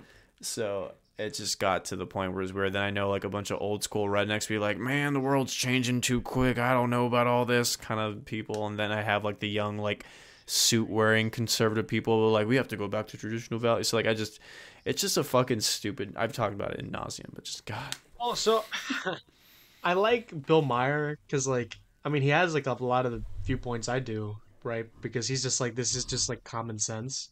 Because he's like the whole like stuff that the left push, like the whole concept of like pregnant men. He's like, are you serious? Like, this isn't me being like a Nazi saying that that's like not something that should be taught in science class because that doesn't exist, right?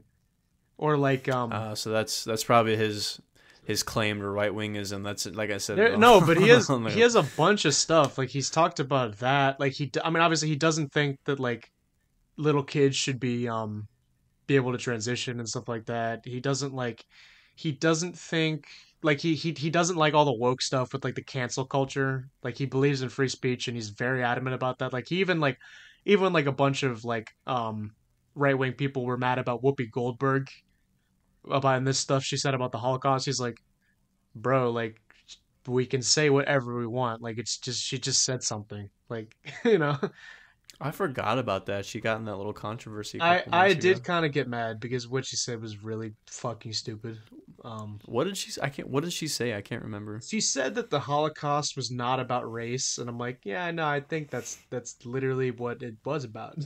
Did she say what it was about? uh, Like what she thought it was about? well, trying to remember because she said it's like the Holocaust wasn't about race. You couldn't tell who was Jewish. Well, I mean, in a lot of situations, you kind of really fucking could tell who was Jewish.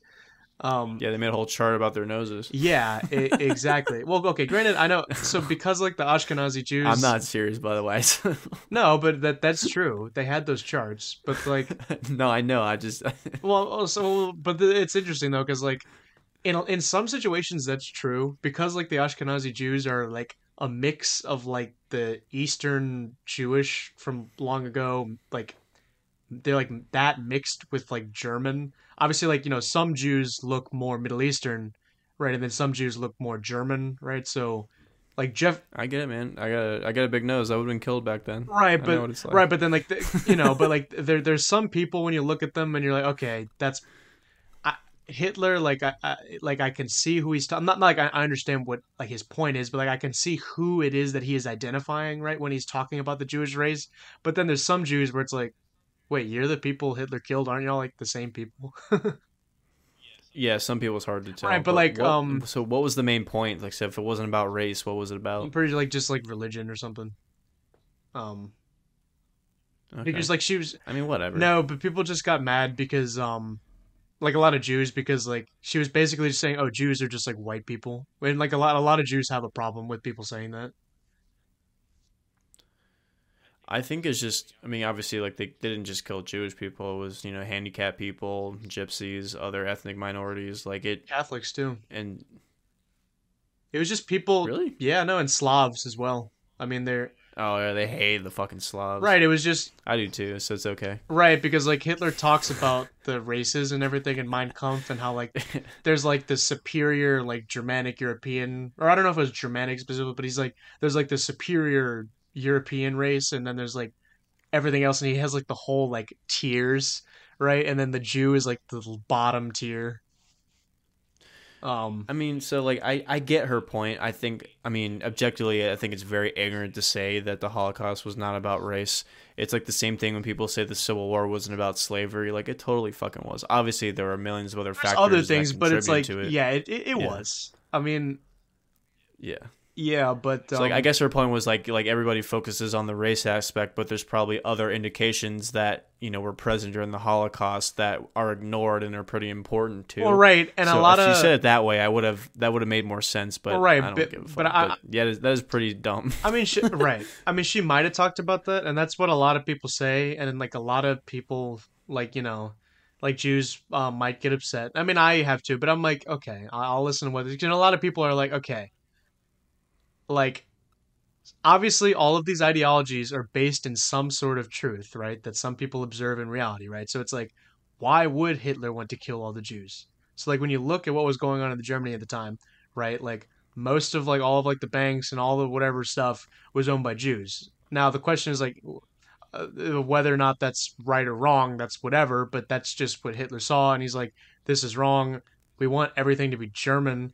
I don't want all of like the composers in the court to be Jewish. I want them to be German. I want all like the teachers. I don't want any like most of the university professors were all Jewish. He's like, no, I want them to be German. Um, and I think the biggest point was the blaming them for the loss for Germany's loss in World War One. I think that was the major. a bunch of. I mean, that's that's probably the most of it. I mean, I don't know if I'd say that's the most, but that's a big thing, right? Yeah, because that caused Germany's major fucking depression. Like that's what unified Germany was. They needed a guy to bring everyone together and find someone to blame for that. That destroyed the entire country. Right. Well, exactly. And then All the other race stuff kind of came secondary. You kind of keep steamrolling, you keep picking things until it eventually becomes the Holocaust. But I think if they didn't lose World War One, well, right. I would make the argument if Germany did not lose World War One, they probably would have not have had the Holocaust. Yeah, no, that's feel a pretty fair that would probably fair assessment. Yeah. But yeah, I think that's the main reason that all. Obviously, Hitler probably had other reasons because Jews have been a scapegoat for thousands of years, the punching bags of the fucking world, right? So I'm sure before that, Hitler's probably had some kind of thoughts, and then after losing the war, and that's who he decided to blame, and that's how he got other people to kind of bandwagon on him with. Like that's probably the main reason. one right, and it's like okay, yeah, like there is some truth about like what certain Jews did at the time. But the problem, as we all know, is like, okay, now we're gonna kill everyone who's related to you. It's like, okay, now that's obviously where it goes too far. But yeah, but Yeah, I mean, obviously he didn't stop at Jews, but still. no, but I mean, he killed a bunch of them. But No, I know. yeah, no, I'm not. Yeah, I But, know yeah. you don't. I know you know. That was just kind of I know. yeah, but yeah, but no, but Bill Maher, like he's funny. He said like the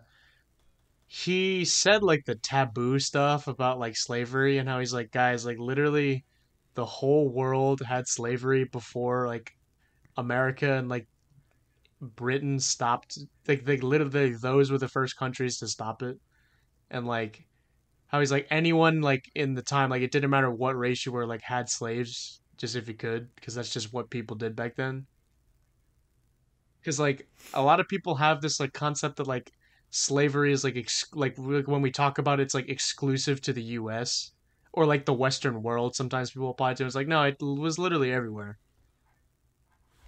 What I think is the most ignorant, 'cause it's not even about slavery because there's different types of slavery and Sure, a lot of exactly. like, there is aspects of American slavery that is unique to it, but Sure, I think the most sure. like, and I've listened to this aspect a lot, and especially like if you don't understand ancient history, like there's no white people in Africa, in the Middle East, in that part for a lot thousands of years before white people supposedly came out of the Caucasus Mountains, whatever the fuck, right?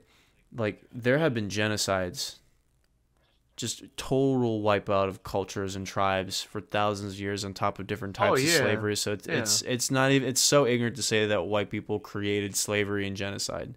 No, exactly. And It's so ignorant. also, it's like And people get mad when you say it's human nature, but no, it literally is human nature. Greed, power, and psychopathy. That's what we're good at right, for thousands of years right. before fucking, before Britain was even a concept, Exactly. Or like the like like or Europe in general. right, or like white people invented like colonialism and it's like, well, I mean, no, because it's like, well, look at like just the Islamic world, look at China and like all the colonies they had and like Vietnam. It's like people have like different humans have done awful things to different humans like since the beginning of time. Like we're all culpable of that. Dude, you look at every empire. Would they just magically get along? No, they fucking took that shit and they expanded their empire. Yeah, some people traded, but that doesn't mean they didn't fucking wipe out Right. just total cities to get that. Like, that's any Right, or like and the- nobody's or like fucking the- free. No one's innocent. Every single fucking empire on planet Earth has conquered land. How do you conquer land? You fucking kill, burn, loot, and rape, Right. Is that like I mean it's like the whole like and rebuild. I mean, I've had arguments with people, but like about like Christian empires where it's like convert or die, and it's like okay, literally any time a human culture takes over another human culture, Assimilate right? You assimilate, or die. right? Because it makes sense that it's like we rule now. You have to do what we do. I mean, obviously, whether or not that's not right or wrong is whatever. But it's like also it's like okay, you can't just say one person is completely good and innocent and pure and beautiful, whereas like these other people are just these ugly, fat, gross, like evil colonizer people. Like that's false, right? And Bill Maher is like yeah, like this whole leftist view of the world is just like not true. Yeah. And honestly, like they do have a fair point. Like throughout recent history, like colonialism, slavery, all that shit, like the people in power today probably wish that we could go back to that time because they're just evil motherfuckers in power. So Oh yeah. I don't have a problem when people criticize governments or people criticize the validity of history or the whitewashing of history or pointing out like the inaccuracies of the stuff that we learned. Like that's all fine, but the fact that they're making it like an ideology where it's like it's inherent whiteness that causes you to be genocidal is insane. Yeah, it's like when Like it it's becomes such a dogma. like Like that's when I'm like it's you can think like I don't really like I'm kind of questionable about like Western civilization's like attitude towards this or that or like colonization or religion or whatever. But it's like where it's like I don't know if I like this or that. That's kind of bad. As opposed to like no, it's literally inherently evil and everything, and like you have this whole set of beliefs. It's like you have to it's like it's literally like a mythos, and it's like that's like a new religion. It's like the whole like anti like Western civilization white Christian people thing. It's really bad. like I said, there's plenty of things to criticize everyone for, right? So it's like I don't have a problem with criticism. I don't have a problem with positive change. So it's like Neither do getting I. out Yeah. the people. The problem is there's never going to be a replacement of someone better. No matter what fucking color or race they are, everybody's going to be greedy and fucking do the same shit covertly or overtly. Like it's never going to change. Like humans, we've been on this planet for what, less than 200,000 years, 60,000 years as cavemen, whatever the fuck. Uh-huh. It has mildly gotten better, right? So like we It's can look been at pretty things much from a better. modern context and have a modern concept of like this is wrong, this is good. Some of this lines are blurred, but like there is still murder, there is still genocide. They just don't fucking talk about it because it's geopolitical. So there's alliances that can't be broken, so they can't fucking report on it. Mainly China and what they're doing to Muslims, mainly Russia and what they're doing to gay people. Like the shit never fucking stops. And I'm tired of people pretending like protesting or electing people that are not white is gonna fix everything. It's like Yeah. you I'm look like, at like politicians like AOC, she's a fucking grifter. And she she sucks, dude. she's in Congress. Everything that she, got every point that she got people to vote for her for, she went against. She's a fucking like political moderate. She didn't give a fuck about whatever. She just wanted to have a seat in Congress and just told people what they wanted to hear. It's the same thing. Every single, like, it's just bureaucracy. That's just how it goes. No matter what color you are, you're fucking greedy and you want power and you'll fucking rape and kill whoever you will to get there. Like, Yeah. I hate this idea. I really do. And it Like, sucks because, like, once there are no white people left, in 500 years, God forbid we're still on this planet, everybody's going to be pretty much the same color, like light brown, dark olive, whatever the fuck, right? Bigger heads, bigger eyes. Like, there's not going to be that many separation of races of people a couple hundred years down the line. And guess what? There's still going to be murders. We're not going to be more enlightened ever. yeah, that's like the 1984 kind of view of the world where it's like there's no longer any like differentiation of like anything. Like men and women wear the same clothes, they have like the same hairstyles. We all like kind of just all look the same. Like there's no different races. Like we're all just these like just blobs.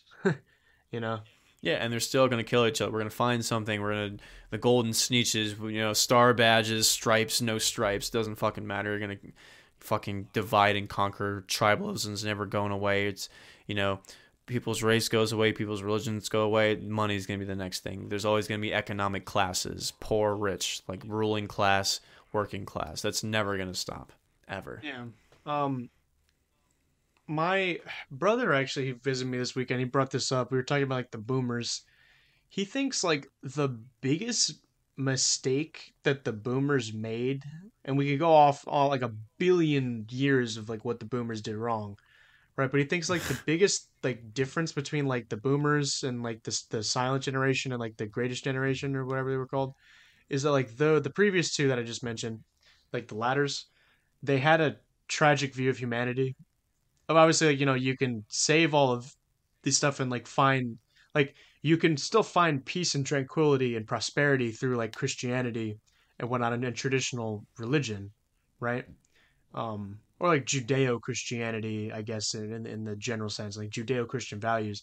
But at the end of the day, like, there's just certain things that, like, as a species, like human beings just can't do, just because either like just it's too risky, like just the ramifications, like, giving like these like certain people power, like it's just like, yeah, it's just too much, it's not worth it, like we can just work with what we have. Whereas like the boomers are like, no, we need to like stop at any cost to achieve like X thing that we want, right? So, or that we believe to be benefiting society, right? And it's like everyone is like in the boomer mindset, like everyone is like because community just kind of just disiluded and it just got destroyed. Like it just, the boomers just became so individualistic about everything. So it's like it was like everyone is almost like the like you're the character of your own story, right? And it's like you want to be a hero, you don't want to be a villain.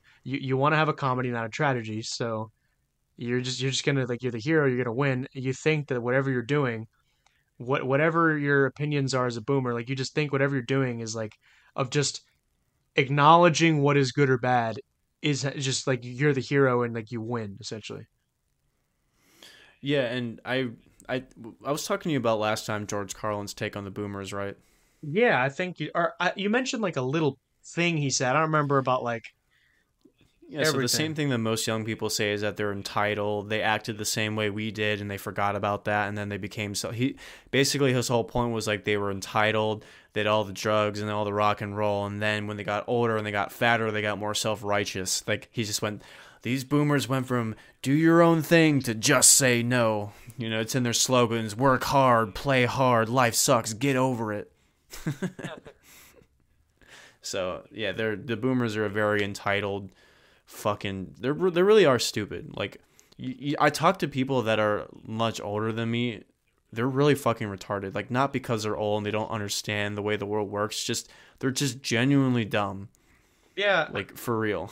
my brother brought up to me that like really the only people who use iPads at this point are like boomers.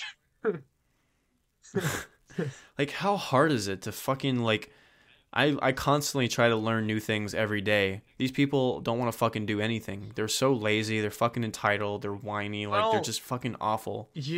funny enough you say that. I watched. And Gen Z people are like that too, but I feel like Gen Z and boomers are the same type of shit. And I'm technically Gen Z, It's but just I was two. No, like, Gen Z and boomers are just two sides of the same coin. yeah. But yeah. So like, I watched this video documenting the boomers and what they did wrong and like how it happened and like what was like the cause and effect and everything. So like, not only like, so a big part of it comes from like their. I forgot the name of this guy. He's really good. Um, I'll put the name of him in the description, because I can just find the video. He says like, so they were the first generation to have television like regularly available, right? And it just kind of started like the process of like just the dumbing down of our intellectual capacity as a society, right? Because he the Especially watching the commercials they did and all that fucking bullshit. right, and also God. right, because he was saying like just because like, well, it's like TV destroyed community, and it also like it just made us dumber, right? Because like the more TV you watch is not this equivalent to like the more reading you do, right? So he said like there was no real like boomer like intellectual, that we could all like think of like, yeah, that was like a great mind, or that was like a great man. Like the boomers didn't.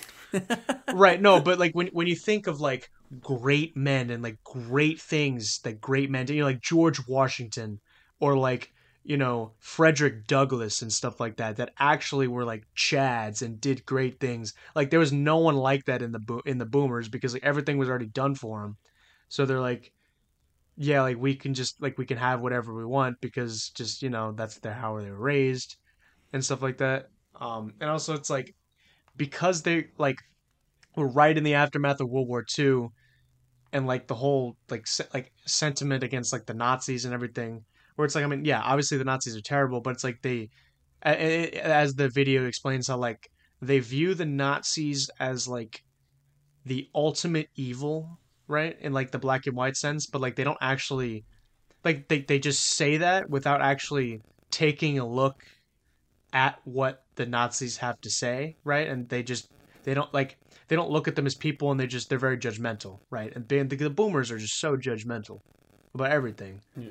You know, like all of like the stupid sex, drugs, rock and roll, like all those people, like I mean, I no, but what's so annoying to me is all that stuff is like still around, like all the punk culture. I'm like, can this just stop? Like, but like what's just so funny is like they're convinced, like the whole, but like, because that's the thing, like with the whole boomer stuff and everything they did, it's like with the other generations, like it kind of just was like the same, and all those same problems keep persisting, right? Because everything they criticize that we do, that's what they did. It's like, yeah, I know, but it's like we can do this. Like all the stuff that I believe, generally speaking, I feel like is like so anti-boomer and so anti against like the whole boomer view of reality, and I just feel like the opposite of what I believe in a sense is the boomer stuff, like all of the stupid punk stuff and everything, because all of them think that they're going against the boomers, but it's like, no, in reality, you're literally following in their footsteps.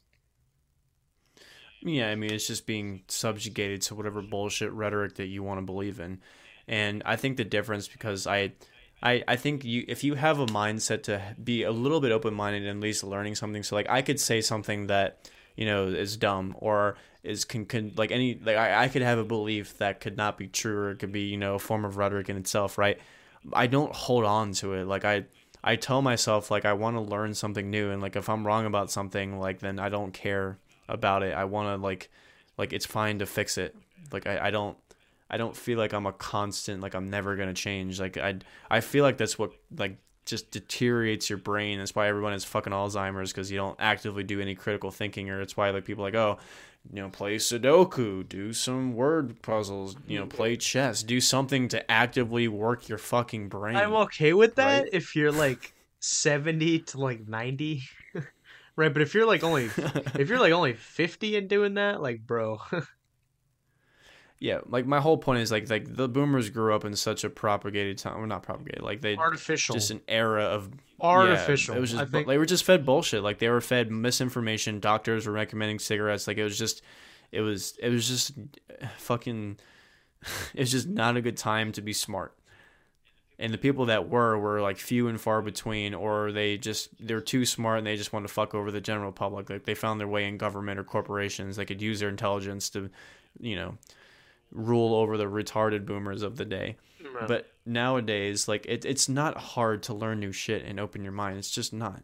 Like we grew up in the digital age. We had access to so much information, but we also have access to a lot of dangerous shit, and life moves quicker than life did back then, right? So like there's more stuff that we have to worry, especially with inflation. Like life is not as good as it was in terms of money, right? So like everybody's more stressed out. So it's like we have more problems we have to navigate than they ever did. And I feel like people are, as much as people are struggling, like the few that can really persist through, like there's a reason why they do that, because you can be a product of whatever time you're from, but you also can at some point there is no excuse, because you're just stubborn, and your willingness to reject new things is always going to hunt you down. Yeah. And it's the same thing with like my favorite. You ever see that video of like all of these fucking old boomers are just like slowly tapping on the slot machine buttons? There's like a fucking 10 of them in a line. They're just like, they look like zombies. The boomers. Yeah, they fucking love slot machines. It's like, and that's the thing. It's like that is like your money's going down the fucking drain. It's like the boomers that play the lottery. It's like the boomers that think fast food is good. Like it's just it's just so ignorant. Like they just live in ignorance. Boomers are just boomers, man. Like even like just the name, like it's just a meme. Like it sounds like something that you make fun, like just the boomers, Yeah. And obviously there's a bunch of unenlightened, ignorant people at any age group. That's more of you being an American than you being old. Really. But it's just, God, man. And I remember when I worked in restaurants, the fucking worst. And I'm not alone. Like you go on Reddit and you look at forums, like it's pretty much in agreement. The worst crowd to take care of was like the after church service brunch boomer crowd. Oh my god, they were the fucking worst. Yeah, boomers. It's like, Just the fucking they're the absolute worst. I don't know if I mean, McDonald's doesn't really count, but like if you are like a server, like you actually wait on tables. boomers are all And like in the drive-through. The boomers oh are all. my It's like, god, bro, God, the boomers. They're just like, oh, I hate the boomers, dude. And like I know I can't hate anybody, right? But it's like if you're gonna hate anybody, you're gonna hate the boomers. do they go out of their way to be a pain in the ass? Right. And it's like, It is incredible. Like at some point, I'm like, I really have to wonder, like, do you do this on purpose because you're miserable? Or are you really just that dumb? right. I think they're just miserable I mean, I hope because they have no life's purpose. Like they thought their life's purpose was to work and consume. That's it. exactly no, but it's like that's the same thing that they just brought down to our generation, where a lot of people think that's just Yeah. like what you got to do, or it's that, or it's just sex, drugs, and rocks and roll. Like, there's no actual like great ideal to aspire to, you know. And also, I cannot stand what the boomers did to like the clothing and everything, and how we don't wear nice clothes anymore, and they started all this stupid bullshit with just the t-shirt and I'm like, can we just The life is good shirts and the Crocs all and the that's bucket just hats. anything like just it's just the whole just decline of dress and how everything is just not as like formal and everything. And it's like, I obviously don't have to wear like a three-piece suit and a trench coat like I do, but it's like even like, you know, even if you weren't rich, like if you're just some working class dude, you'd still have like a suit you wear to church, or like you'd still like even like your Saturday clothes or whatever, just you'd wear like a vest or something nice. Like, I mean, I still try to do that because I'm just trying to be not like as boomer as I possibly can. Well, also I have the benefit of actually liking those clothes, and I think I look good in them. But I'm just like, yeah, I'm just like, screw you, boomers. I'm not wearing t-shirt and shorts anymore. Like, you guys started this. I'm done. That's such a boomer take. Well, you see what I'm saying, though. In its own right. No, I know. And like I don't really give a shit about formal dress. Like I don't think you can be dressed nice on every single occasion. Like but they are fucking slobs. But not Like nice. Like, I guess just in a way that just put some effort yeah, in. like effort, and it's like respect. A little It's bit of like effort. respectful, right? Like, because people just like don't have like, you know, if you go to a certain place, like especially like a church, assuming it's like a nice church, right? Like even like you're gonna want to wear like something that isn't a t-shirt and shorts, right? Like if I was just like Yeah. touring in Europe and I'm not even observantly religious like I am, like let's say, and I'm going into the Vatican or like the St. Peter's Cathedral, like I'm gonna want to wear something like that's not t-shirt and shorts. Yeah, and that's and it's actually kind of funny you bring up the Vatican because that's like how you could tell who's the most American because they have the fucking like they're all fat as shit. They got the goddamn sunglasses that have the cord around their neck. They're always taking pictures and they're fucking talking even though you weren't supposed to. Like you could spot them a million miles away. The, It was really funny. the baseball caps, dude. Yeah, the fucking I cannot wear them. the fanny packs, the Nike, the New Balance shoes, the fucking socks up to their ankles or up to their knees. Right, that's why I dress the way I do, because I'm like I the last thing I want is people to think I'm some like boomer American. Like, no, I don't want that. Yeah, Like, I'd rather just I'm not really one. I would love I'm not really one to talk though. I'm always in a band and t-shirt or band t-shirt and jeans though, whatever, right. or cargo shorts. But still, I do dress nice when I have to. Like if I'm going to court or a wedding or a funeral, blah blah blah blah blah, Wait. or a church service. You know, like the most meme like boomer item of clothing. It's like the like is it the wine cup holder necklace? it's like this like the Nike Air Monarch thing. Yeah. That is Yeah, like, or the New Balance lawn clippers. yeah, like that is the most boomer fashion. Like, but Or they tuck their shirt into their pajama pants. yes, with They walk around like Humpty Dumpty. I understand, like, at this point, like, if you're old, if you're that old and you live in this country, like, you probably just don't care anymore, Who gives a fuck? Yeah, right? I really. guess I can commend them for that, but it's just I just cannot stand like just their absolute arrogance and like just to completely like just reject like everything that came before them. It's just, uh, they ruined us, man. Yeah, They failed. Like they failed. yeah, They literally failed yeah. at The life. people. Like the boomers failed at life. It's always funny because I mean, obviously it's a generalization, right? But it's a very, it's it's an archetype for a reason, right? Stereotype for a reason. The It's just there's boomer. so many people that act like that, Dude, that's gonna be and like, like an obviously, archetype in like philosophy that we study like 2,000 years from now. It's like the boomer. I exemplify the boomer. Like no, who wants to exemplify the boomers? No one does. Like the boomers don't even want to exemplify the boomers. you know what the worst thing, and this is because this kind of pertains to my industry. I think the worst thing that the boomers peddled was this made in America bullshit. No, I never really I thought about that. cannot stand. It's so it's like obviously there's the bigger criticism is using slave labor in Asian countries to make shitty products, right? So their counter to that was to make shitty products in America because you can buy a cheap ass thing that'll break on you, but oh, it's made in America, so it's better than that shitty thing that's made in China. It's just I hate this sentiment that people just automatically assume that because it's made here, it's better, Well, I guess we're and not. they've definitely fucking peddled that Well, bullshit. because you get I'm sick of it. Every time I see Made in America, I just don't want to buy it. well, because I don't give you a get the whole like feel good inside because you're not supporting the sweatshop kind of thing. So yeah, but you're still no, buying a no, shitty product I that's overpriced. I Like know, I it's know. not a better No, solution. I agree with you. I'm just pointing out like what the boomers are thinking. No, they don't give a fuck. Oh. They don't care. They only care because it took jobs from Americans overseas. That's why they care. They Boomers. don't care because they care about slave labor. They don't give a fuck as long as they can get their goddamn like you say, they can play on their fucking iPad. They don't give a shit.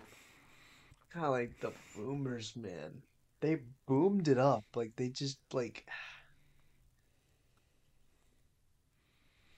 I know like this just wouldn't make any sense, but like I want to wear like one of those like old school like Western Europe kind of style clothing. You know what I'm talking about? Like with those like kind of like they're almost those like bib sort of things and like the collar. Do you know what I'm talking about? Vaguely. Like hold on.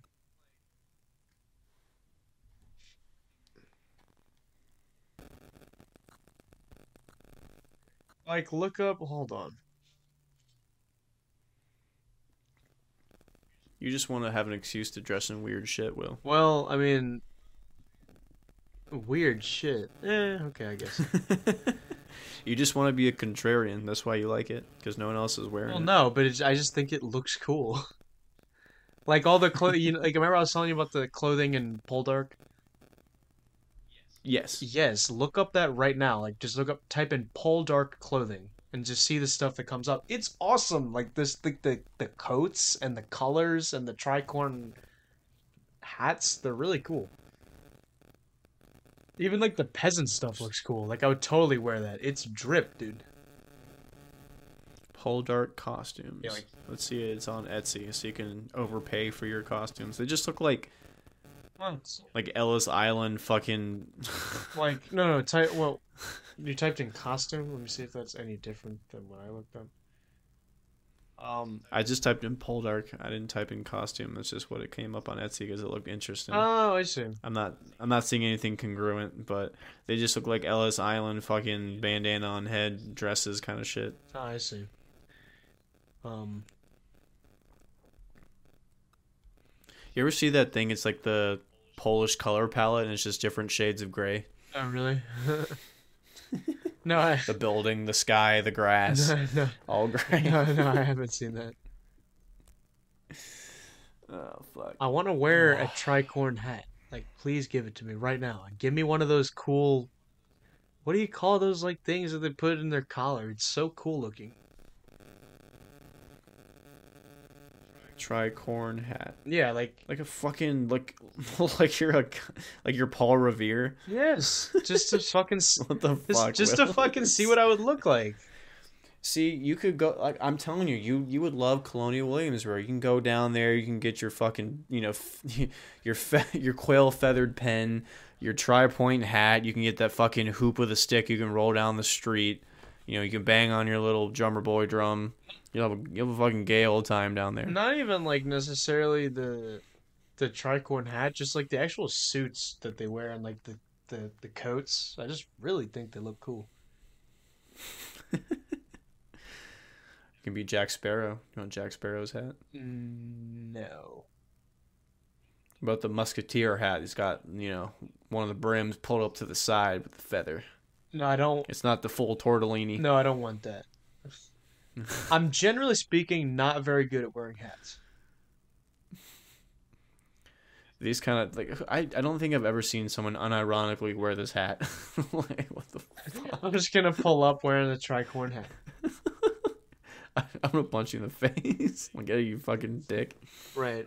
I'll send you a Colonel Jackass. I'll send you a picture of like the clothing I'm referring to. Like I think it just looks excellent. But like it's like that kind of noble clothing where you have like those knee socks or it's like you have almost like those knee socks where like they're solid white, you know what I'm talking about? And you have those pants that are like kind of short so you can see the socks. And then you have those cool looking like things coming out of the collar and it's like really Bro, that's what I want to wear, bro. I'm telling you, you gotta watch this channel called The Gentleman's Gazette on YouTube. It's like it's classical fashion. You'd cream your jeans over it, I'm telling you. Probably, dude.